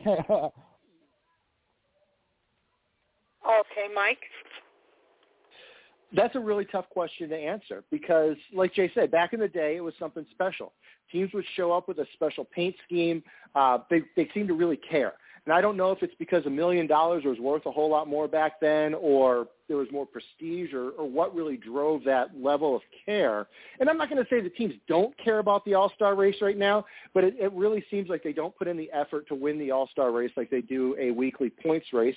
If for no other reason, then we're talking about millionaires here already. They're not, $1 million isn't the difference between them keeping the lights on at the race shop or not. So having that incentive to win the All-Star race isn't really there anymore, and it doesn't pay points, so it doesn't help them win the championship. So I think that prestige of going to the All-Star race and really wanting to win it, I don't know that it's there. And NASCAR's tried so hard over the past about 10 years or so to try and revive this All-Star race. It was at Charlotte forever, and it just got so bad year after year after year. They tried different things, and really the only one that was mildly entertaining was the 2018 race, where they brought out that high downforce, low horsepower race package that for the first race was pretty decent, but when they put it out over the rest of the field, it was a disaster. That's a different discussion. But other than that 2018 race, the All-Star race has been the all-snore race for years. And they tried going to Bristol, which is a fan-favorite racetrack. It traditionally puts on great racing. Remember, this is in the Gen 6 era, back when the short track racing was great. And Bristol was a dud. And then they went to Texas. And Texas was 2 years of just lousy, terrible racing. And then they went to North Wilkesboro. And we've already talked about how North Wilkesboro went. And they've tried different gimmicks with the formats and competition cautions and field inversions, and nothing has worked to revive this all-star race. And I think it really comes down to, well, what's the point? If you talk about an all-star event in a different sport, traditional stick and ball kind of sports, you're taking a collection of supposedly the very best players from the very different teams, putting them together into two super teams, and they're playing in a game together. With NASCAR, you can't really do that. You're not going to take the jackman from the 9 car and the front tire changer from the 54 and the crew chief from the 5. You're not going to create 20 super teams of mix and match NASCAR race teams. It really doesn't make sense to do something like that. So what can NASCAR do to differentiate itself from a regular race? I don't know that they have a whole lot of options there. They've tried different tracks. They've tried different gimmicks. Unless they substantially increase the purse, and I don't know that they even have the money to do that. And how much money would it take to get these guys to race harder? I don't know. I'm not sure what kind of money is even on the table, let alone what it would take to put a fire under them. So I don't know what it would take to make the All-Star race better, and maybe it's just better to give them an off weekend. We've been going at this for, almost 3 months, so 9 weeks straight, and maybe they just need a break. Give them that break before the 600-mile race, as opposed to another race that is effectively meaningless for these teams. Okay, yeah, that's basically, we kind of talked about this in our team's chat for a little bit, and what somebody asked, what's the point? And I kind of responded with, originally, when they started the All-Star race, it was the week before the Coke 600, and so they wanted to have something that was close to home, that families and team member family members can all be together in a festive atmosphere, and it's a non-points paying race, so the drivers could relax a little bit, if you would. And it was close to home. They had that 2 weeks that they were home and not on the road and traveling. So it got to be an event. It's evolving, and it continues to evolve. For all the reasons that Mike brought up, it got where, it wasn't all that great to watch at Charlotte Motor Speedway, so they tried all these different other formats, including Texas, which isn't that close to home. They still had to travel away, and then they came back to North Wilkesboro this past weekend, and North Wilkesboro turned out to not be that great of a race to watch. So it's going to continue to evolve. I think NASCAR wants to keep the All-Star race. They want to have an All-Star race like they have in other sports. It's not a stick and ball type of a sport, but they do have their top drivers, if you will, and this is a chance to showcase those top drivers that are in the field and show what they can do. And I don't know. I think that it has to continue to evolve. They can give them the week off, give them a chance to rest up before the 6th, which is the longest race of the year. It takes a lot of stamina to be able to win that Coke 600. So maybe they give them the week off instead and not have an all-star race. But I guarantee you, if they don't have an all-star race, fans are going to start wanting one, a way to showcase NASCAR's top drivers. I don't know what the answer is, but I know that Mike brings up a good point. They've tried different tracks. They've tried different formats. Fans see it as gimmicky and not really fulfilling to them as viewers of the sport. And I know NASCAR's got to be scratching their head on what they can do different, because one would think that North Wilkesboro Speedway would be a great place for an all-star race for NASCAR's top drivers, but it didn't happen. So I really don't know what the answer is, but I'd hate to see them go to the point that they just give the drivers this weekend off before the 600, the Coke 600. Jay, you have any thoughts on how they can fix this? Well, I got a whole bunch of thoughts, and I'm not going to get interrupted since we're doing the podcast all together. We don't have to take the break there, so we don't get that interruption. But going back to Charlotte, they did need to change it, in my opinion. That was when it wasn't working as an all-star event, because in my opinion, it became a test session for mile-and-a-half tracks as well as specifically the Coca-Cola 600. And now it has become where it's NASCAR that actually kind of use it as a testing session for different things. We've seen the choose cone, I know was one of them. The double file restarts, I believe, was another one. Different things like that. I think the stage racing kind of came into play. So I think there is a purpose to it. The one thing I think, how do I say this, that the change needs to be is in the fans' mindset. As Sharon's been talking about with the drivers, need to change their mindset. The fans, they didn't want the gimmicks. They wanted straight-up racing. You got that this weekend. It was 200 laps. They did have one break.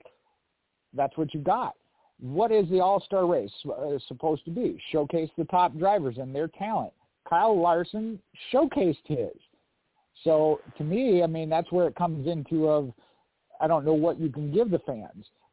Now, it is a non-points fan exhibition race. That's why I was okay with, I know people want to label it as gimmicks and this and that of different formats, because that is. And Kyle Larson said it. He didn't have a problem with that, and he is one that, even having won at North Wilkesboro, said he would rather see it at a new venue again, because that, again, showcases the talent.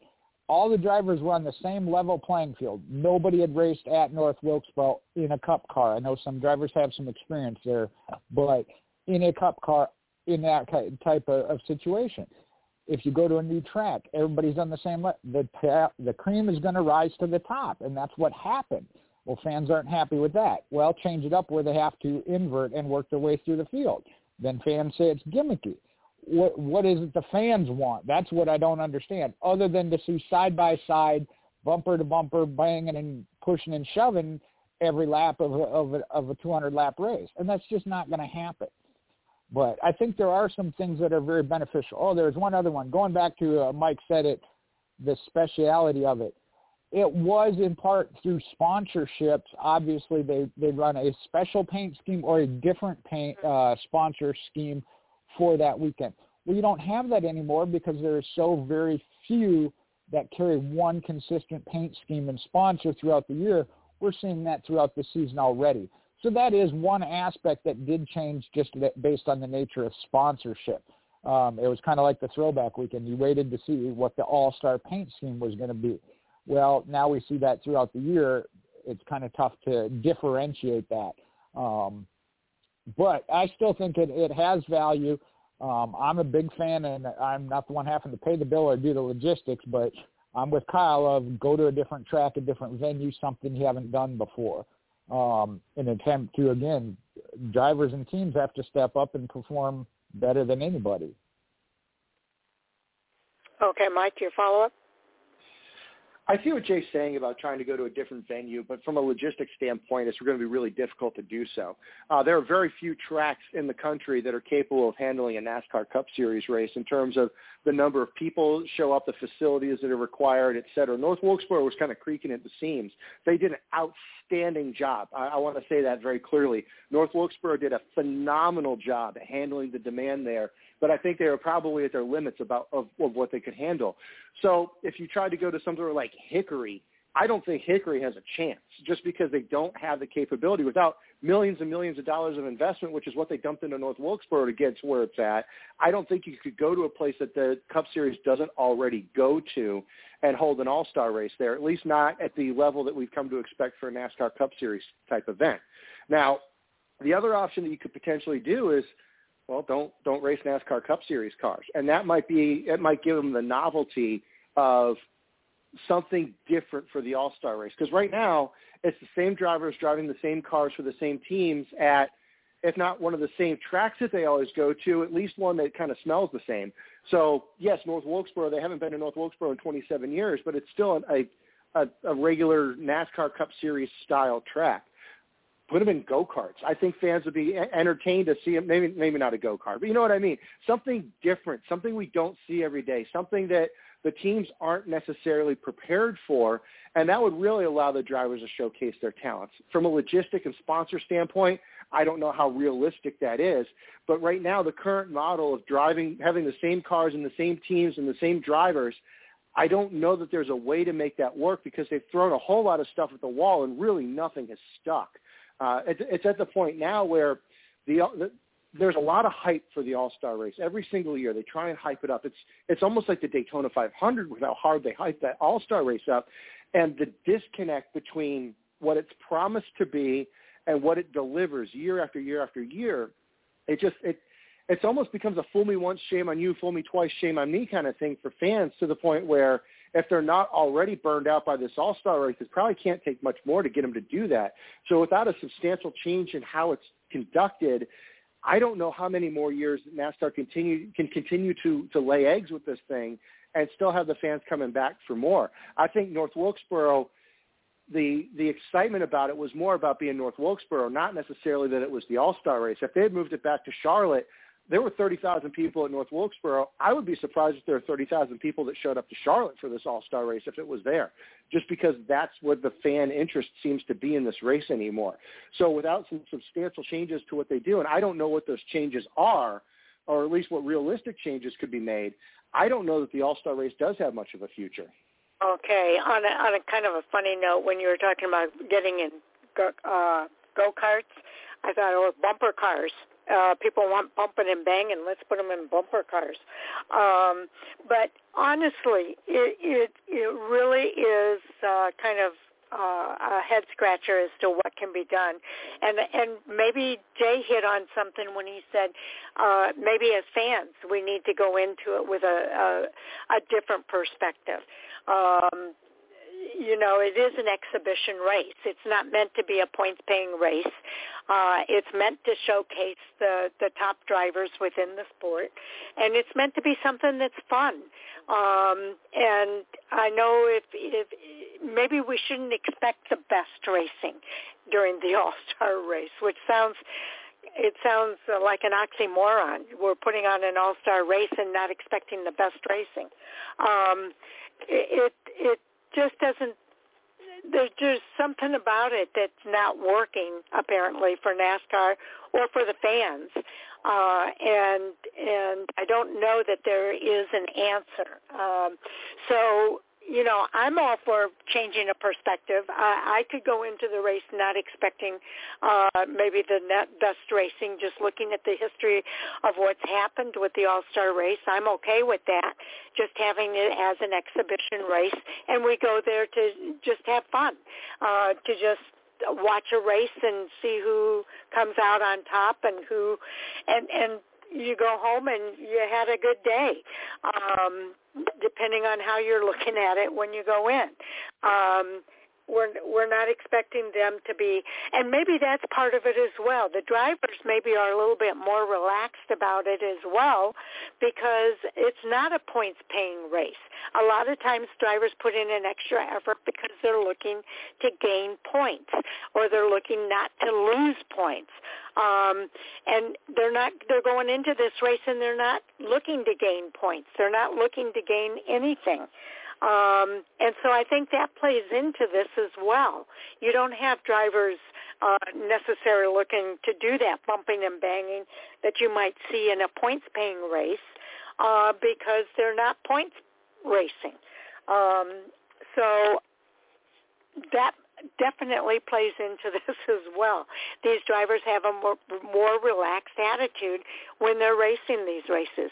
A driver's mentality says that they want to win every race that they get into, and that's what Kyle Larson has. Kyle Larson gets into a race car. He doesn't care if there's points or not. He's out there to win the race, and he went out there and he won the race.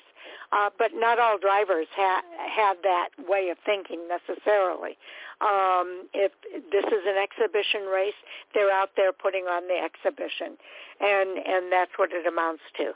I don't know what the answer is, but I'm okay with changing my expectations of what we can expect in an all-star race.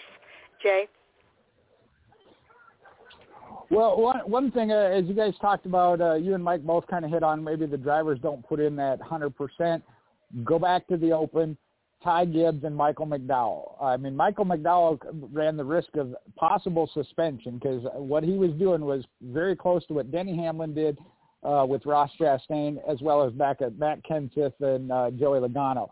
I mean, he wanted to make sure Ty Gibbs did not get in, no matter what the cost, but he didn't. He said he didn't have the money to pay the fine and whatever, so he didn't complete it, but he definitely let it be known, and he was there to race his way in. So I don't know that that's fully the case. We saw Ryan Blaney at Texas drive one-handed because he was holding his window net up with the other hand.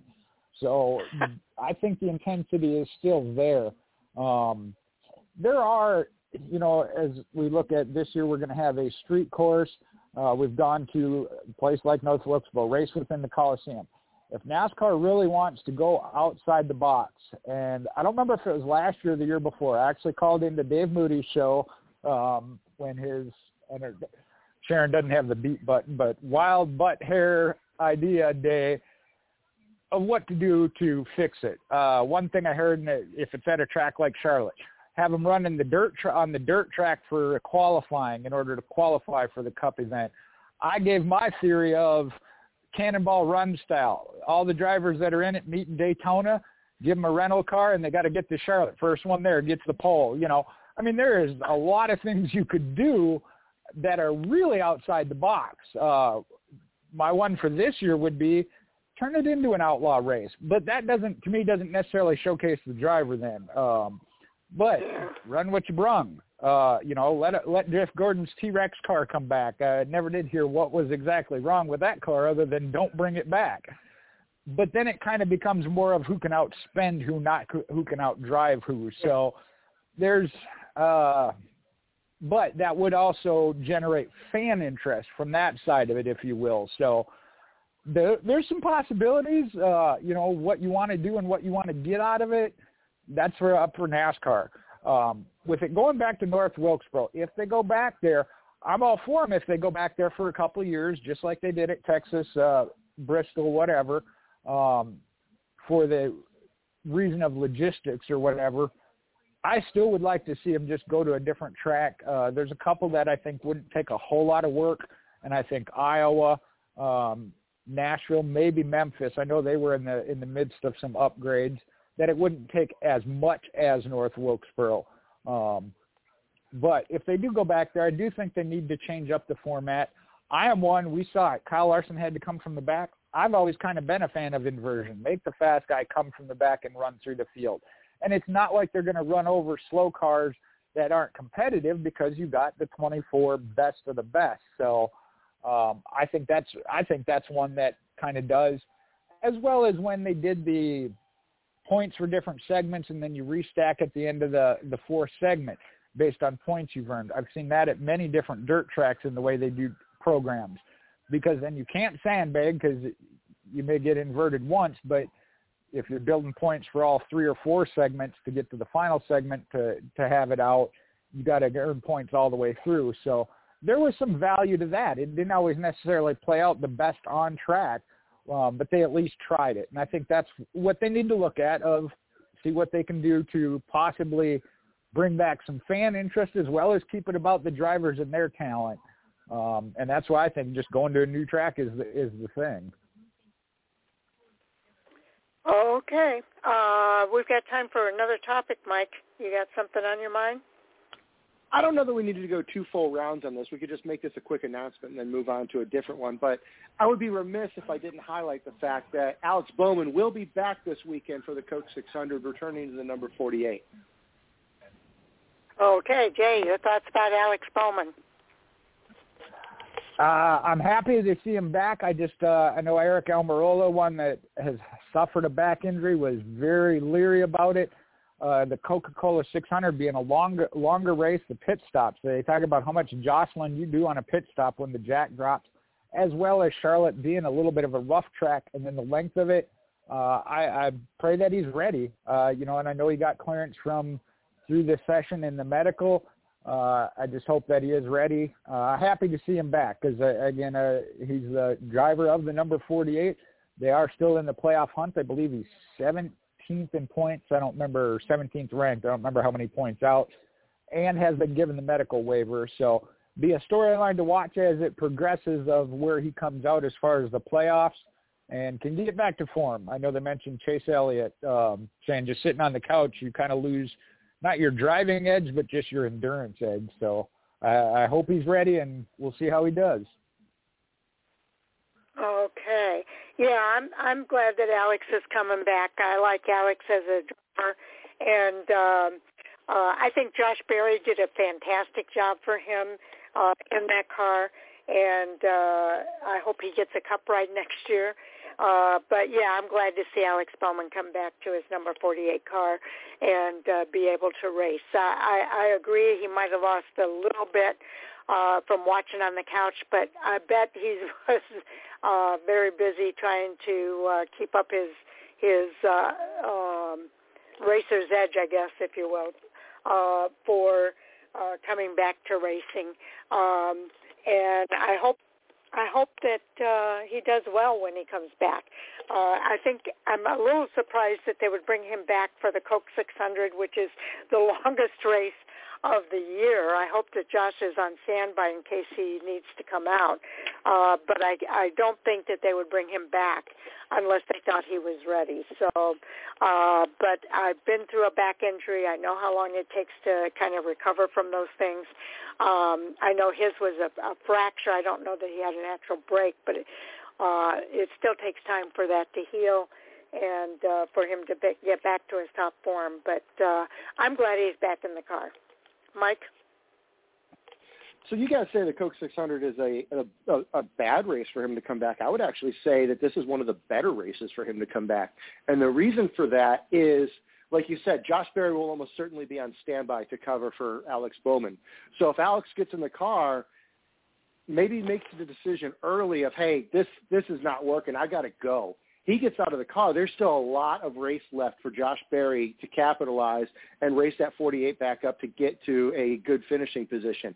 If Alex had come back at Phoenix, a 300-mile race at Phoenix, it's a lot more difficult for a relief driver to get in the car and capitalize and get a good finish for that team because there's just so few laps available for them to do so. With the Coke 600, you got 400 laps available to you.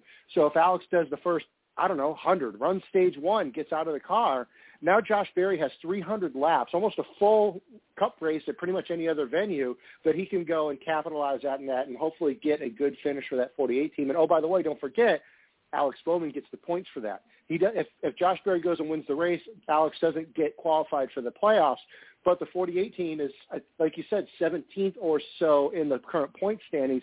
He still potentially could point his way into the playoffs even without a win. So it is very important that Alex Bowman get back in the car, medically being medically cleared, of course, but very important that he gets back in the car and starts accumulating those points so he doesn't lose more ground in those playoff standings. And even without a win, that 48 team still has the opportunity to race for a championship. So, yes, Charlotte and the Coke 600 are very physically demanding racetrack, but with the opportunity of having so many additional laps, I think it does give that 48 team a chance to get Alex in the car, accumulate points, but maybe pull Alex out and give him basically another week to recover without losing the points position that they could otherwise get. Yeah, I think that's a good point about Josh Berry, and maybe this is a good time for him to come back. Jay, did you have anything more you wanted to say? Not on that one, but we got 10 minutes, so I know you hit on it. Josh Berry getting a cup ride. Appears that crossing the T's and dotting the I's to Stewart-Haas Racing, which we've heard kind of rumbling of coming. Okay, Mike, your thoughts? I missed that Jay had posted that a little bit earlier. I actually posted the same thing in our group chat because it's big news. We've talked about Josh Berry being a potential Cup Series driver. Dale Jr. has obviously been singing his praises for several years, saying that this guy is a Cup-level talent. He needs to be in a Cup Series ride. He got an opportunity subbing for Hendrick Motorsports with Chase Elliott and Alex Bowman, but realistically, not just at Hendrick Motorsports, but the entire Chevrolet camp, there's really not a lot of opportunities for Josh Berry to get in a Chevrolet, especially a competitive one. So unless there were a team to add another car, which I don't know that there's any teams in the financial position to do so, if Josh Berry wanted to go Cup Series racing, it was likely that he was going to need to leave Chevrolet to do so.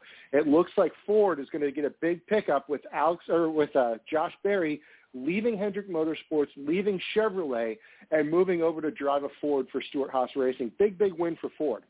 Now, there's no indication about which car Josh Berry could potentially slide into. We know Kevin Harvick is retiring this year, so therefore the 4-car is open. No replacement driver has been announced for the 4-car as of yet. So the assumption is potentially Josh Berry to the number 4 at Stewart-Haas. However, remember Eric Almirola tried to retire at the end of last season but got talked into coming back for at least another year. Details of that deal that brought Almirola back are a little bit fuzzy, but Stewart-Haas could potentially have 2 cars available to fill, the number 4 and the number 10. So Josh Berry could potentially end up in the number 10 as a replacement for Eric Almirola. The complication with Josh Berry going into the number 10 was that, as far as I know, he doesn't have any, or at least not any significant sponsorship associated with him. We know Eric Almirola has Smithfield Foods, been a longtime sponsor with Almirola that followed him from the number 43 at Richard Petty over to Stewart-Haas Racing on the number 10. Josh Berry doesn't bring that kind of funding to the table. So whether Stewart-Haas would have a car like the number 10 filled with a driver that doesn't bring sponsorship, I don't know what that picture looks like. Obviously, that's a financial decision for Stewart-Haas to make. But like Dale Jr. said, if you're a Cup Series owner and you want to race for a championship, you put Josh Berry in your car. I'm really interested to see what he does with a full season at the NASCAR Cup Series level. He's done fairly well subbing in for Chase Elliott and Alex Bowman. It was a bit of a learning curve, but we really saw his skills on display this past weekend at North Wilkesboro, where he ended up winning the All-Star Open and not just fluked into it. He had a very good competitive car, drove it very well, and earned that win. So I think having that full-time season at Stewart-Haas Racing with quality equipment under him, I don't know that he's necessarily going to be a championship contender next year, but it's going to give him a great opportunity to showcase his talents. Yeah, I think it's going to be a huge loss for Chevy, unfortunately. I know Hendrick Motorsports would love to have him in their group, but I don't think it's going to happen. I'd be surprised if it happens. Let me put it that way. I think that Josh Berry is probably going to end up with Stewart-Haas Racing, and he's either going to be in that 41 or he's going to be in the number 10. And so I think it is going to be interesting to see how this continues to play out. I know a lot of people are speculating that there's an article here, I guess, from Jordan Biache, saying that he feels like they're pretty close to finalizing a cup deal at SHR. And if that does happen, he's an insider. He talks. He's real good at talking with a lot of different people and getting what the deal is. So I trust that. But it's speculation at this point. But I do think that that's where he's going to end up is with Ford. Ford has been doing a lot. They kind of got in a position where they're kind of behind the curve a little bit, and they're trying to build so that they're not behind the curve as much as they have been. And these things kind of go into cycles. Ford will be on the high side for a while, and Chevy will be down, and Toyota will be in there somewhere in the middle. But I do think that this is Ford making an attempt to rebuild and to get themselves back on the higher side of that curve. And we're going to see Josh Berry at Stewart-Haas Racing. Jay?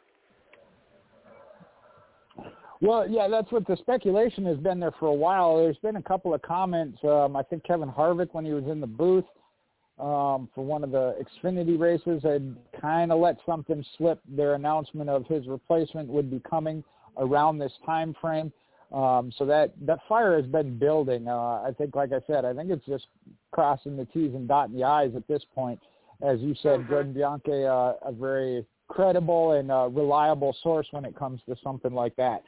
The thing I want to hit on is, and you both mentioned it, and Sharon, you made a mistake. I normally don't like to point out mistakes, but you said the number 31 at Stewart-Haas.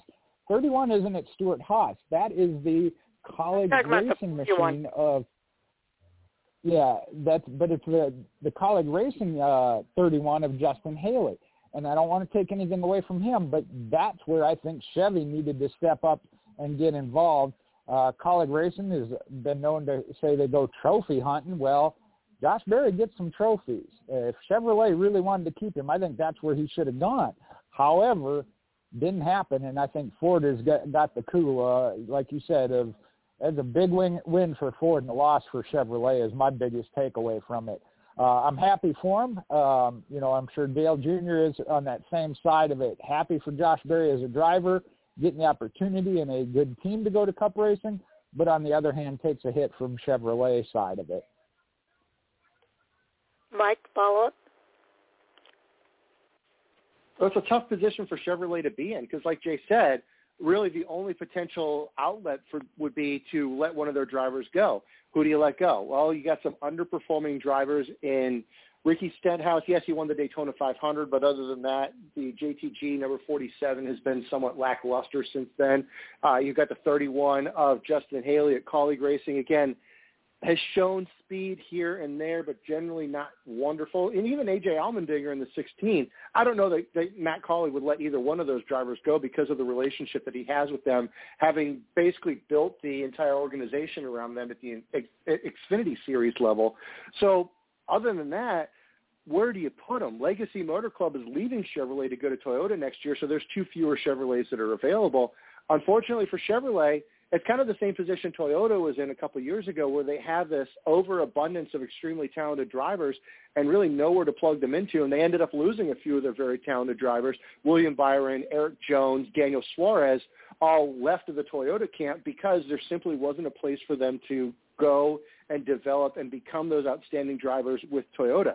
Well, Chevrolet's in the similar position right now where they've got several very strong Chevrolet teams with long-term strong drivers who are signed to long-term contracts. There's really no place for an extremely talented driver like Josh Berry to go. Well, that's Chevy's loss and Ford's gain at that point. Whether in hindsight we look at, man, they really should have fired Justin Haley and put Josh Berry in that number 31. Well, we might have that answer here, but probably it's going to be a few years to get that. Kind of got to take what you got right now. And in Chevrolet's case, unfortunately, they're going to have to let Josh Berry go because you can't contain somebody like that. He's going to go somewhere, and if you don't have a place for him, he's going to go somewhere else. And it looks like that somewhere else is going to be Stewart-Haas Racing with a Ford. Yeah, and I've alluded to this earlier, but you remember about a year or two ago, a lot of the executives from Ford moved over to Chevy. And when that happened, Ford lost its edge. And that's why they're in this rebuilding phase that they're in right now. So it's whoever gets the last laugh here. I think Ford now is reaching out to some of these Chevy drivers and giving them nice opportunities. They reached out to Legacy Motor Club, and they're switching them over from Chevy. Or actually, that's Toyota. Legacy Motor Club is leaving Chevy and going to Toyota, but you've got Chevy losing some drivers in that deal as well. So I just think that it's part of the reason why these things are cyclical the way that they are. And we've talked about it before with driver development. A lot of times they've got these up-and-coming drivers coming up through the system, but they've got nowhere for these drivers to go to when they get to the point that they're ready to go into the NASCAR Cup Series. So we know that there's a few retirements kind of on the edge here, and some spots will be opening up, but that's limited. It's going to be limited for the number of drivers that are coming up through the system. So it's a little bit of a battle between the manufacturing organizations here, and we'll see how it ends up. But Ford is building their platform for them not to be behind the curve and to kind of take over the top. It is where they want to be. So, Jay, you get the final word here, and then we'll close out. Boy, the more you guys talk, the more I think Chevrolet might have dropped the ball. Going back to college racing, Mike mentioned A.J. Allmendinger. It wasn't his goal to go back full-time Cup racing. He was quite happy being in the Xfinity Series, so he might have willingly stepped aside with that ride. Ricky Stenhouse is one that actually was at one point rumored to be possibly heading to Stewart-Haas Racing due to his outside racing interest like Tony Stewart. So that would have opened up the college racing, which has its own sponsorship conglomerate of sponsors that wouldn't necessarily need a sponsor-driven driver. So I think Chevrolet might have really dropped the ball. We'll see how he does if he goes into the Ford, which we anticipate, how he comes out next year. But I'm thinking Chevy might look back on this as one that got away. Okay, with that, we're ready to do our round table or our triangle here. Mike, what do you got for us? I know I've got an article for you. Yeah, absolutely. It's Mike_O on Twitter, Mike_O on Reddit. Like you said, Sharon, I've got an article going through the final stages of editing, recapping my experience at North Wilkesboro. It's going to be a little bit of a lengthy read, and it's really difficult for me to convey the experience that I had there. I did my very best in there, but that's one of those things you really have to experience. So hopefully you get out of it at least a taste of what I got out of it, because it was one of the best experiences I've ever had in a NASCAR Cup Series race.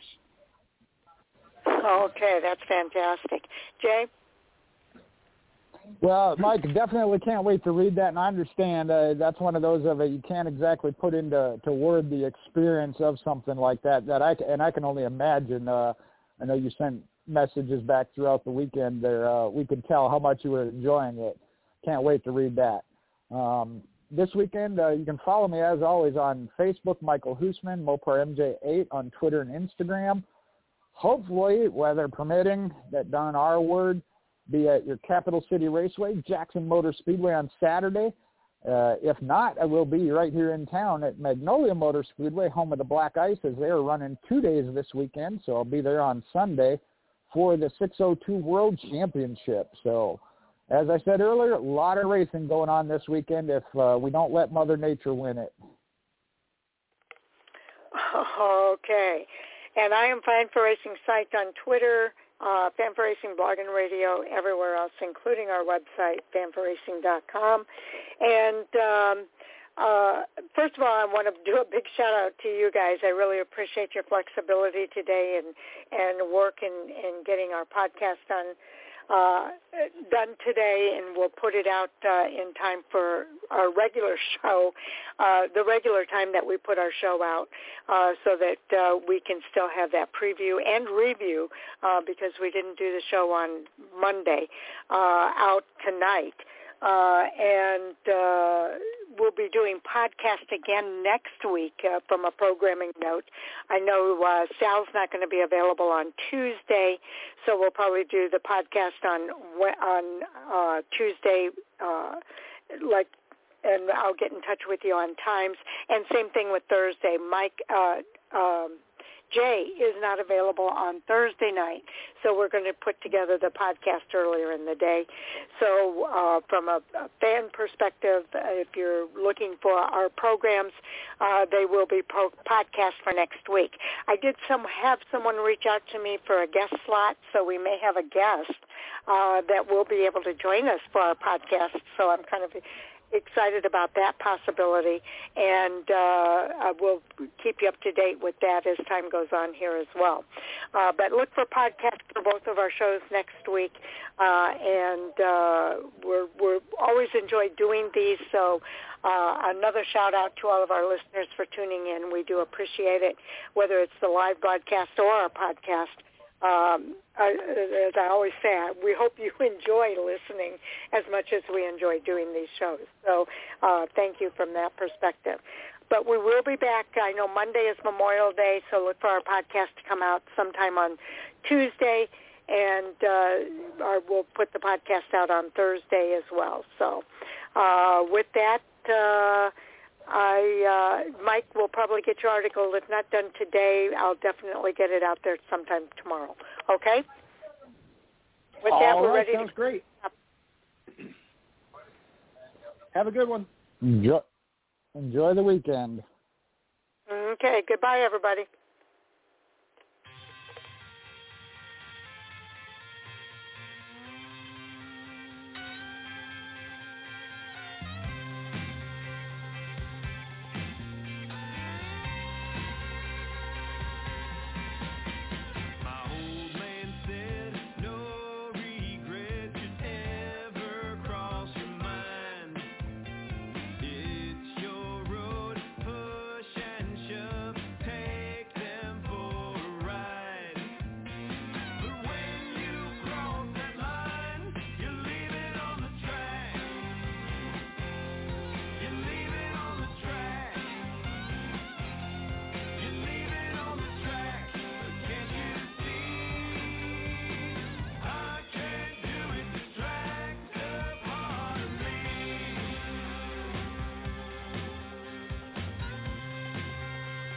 With Lucky Land Slots, you can get lucky just about anywhere. Dearly beloved, we are gathered here today to... Has anyone seen the bride and groom? Sorry, we're here. We were getting lucky in the limo and we lost track of time. No, Lucky Land Casino, with cash prizes that add up quicker than a guest registry. In that case, I pronounce you lucky. Play for free at LuckyLandSlots.com. Daily bonuses are waiting. No purchase necessary. Void where prohibited by law. 18+. Terms and conditions apply. See website for details.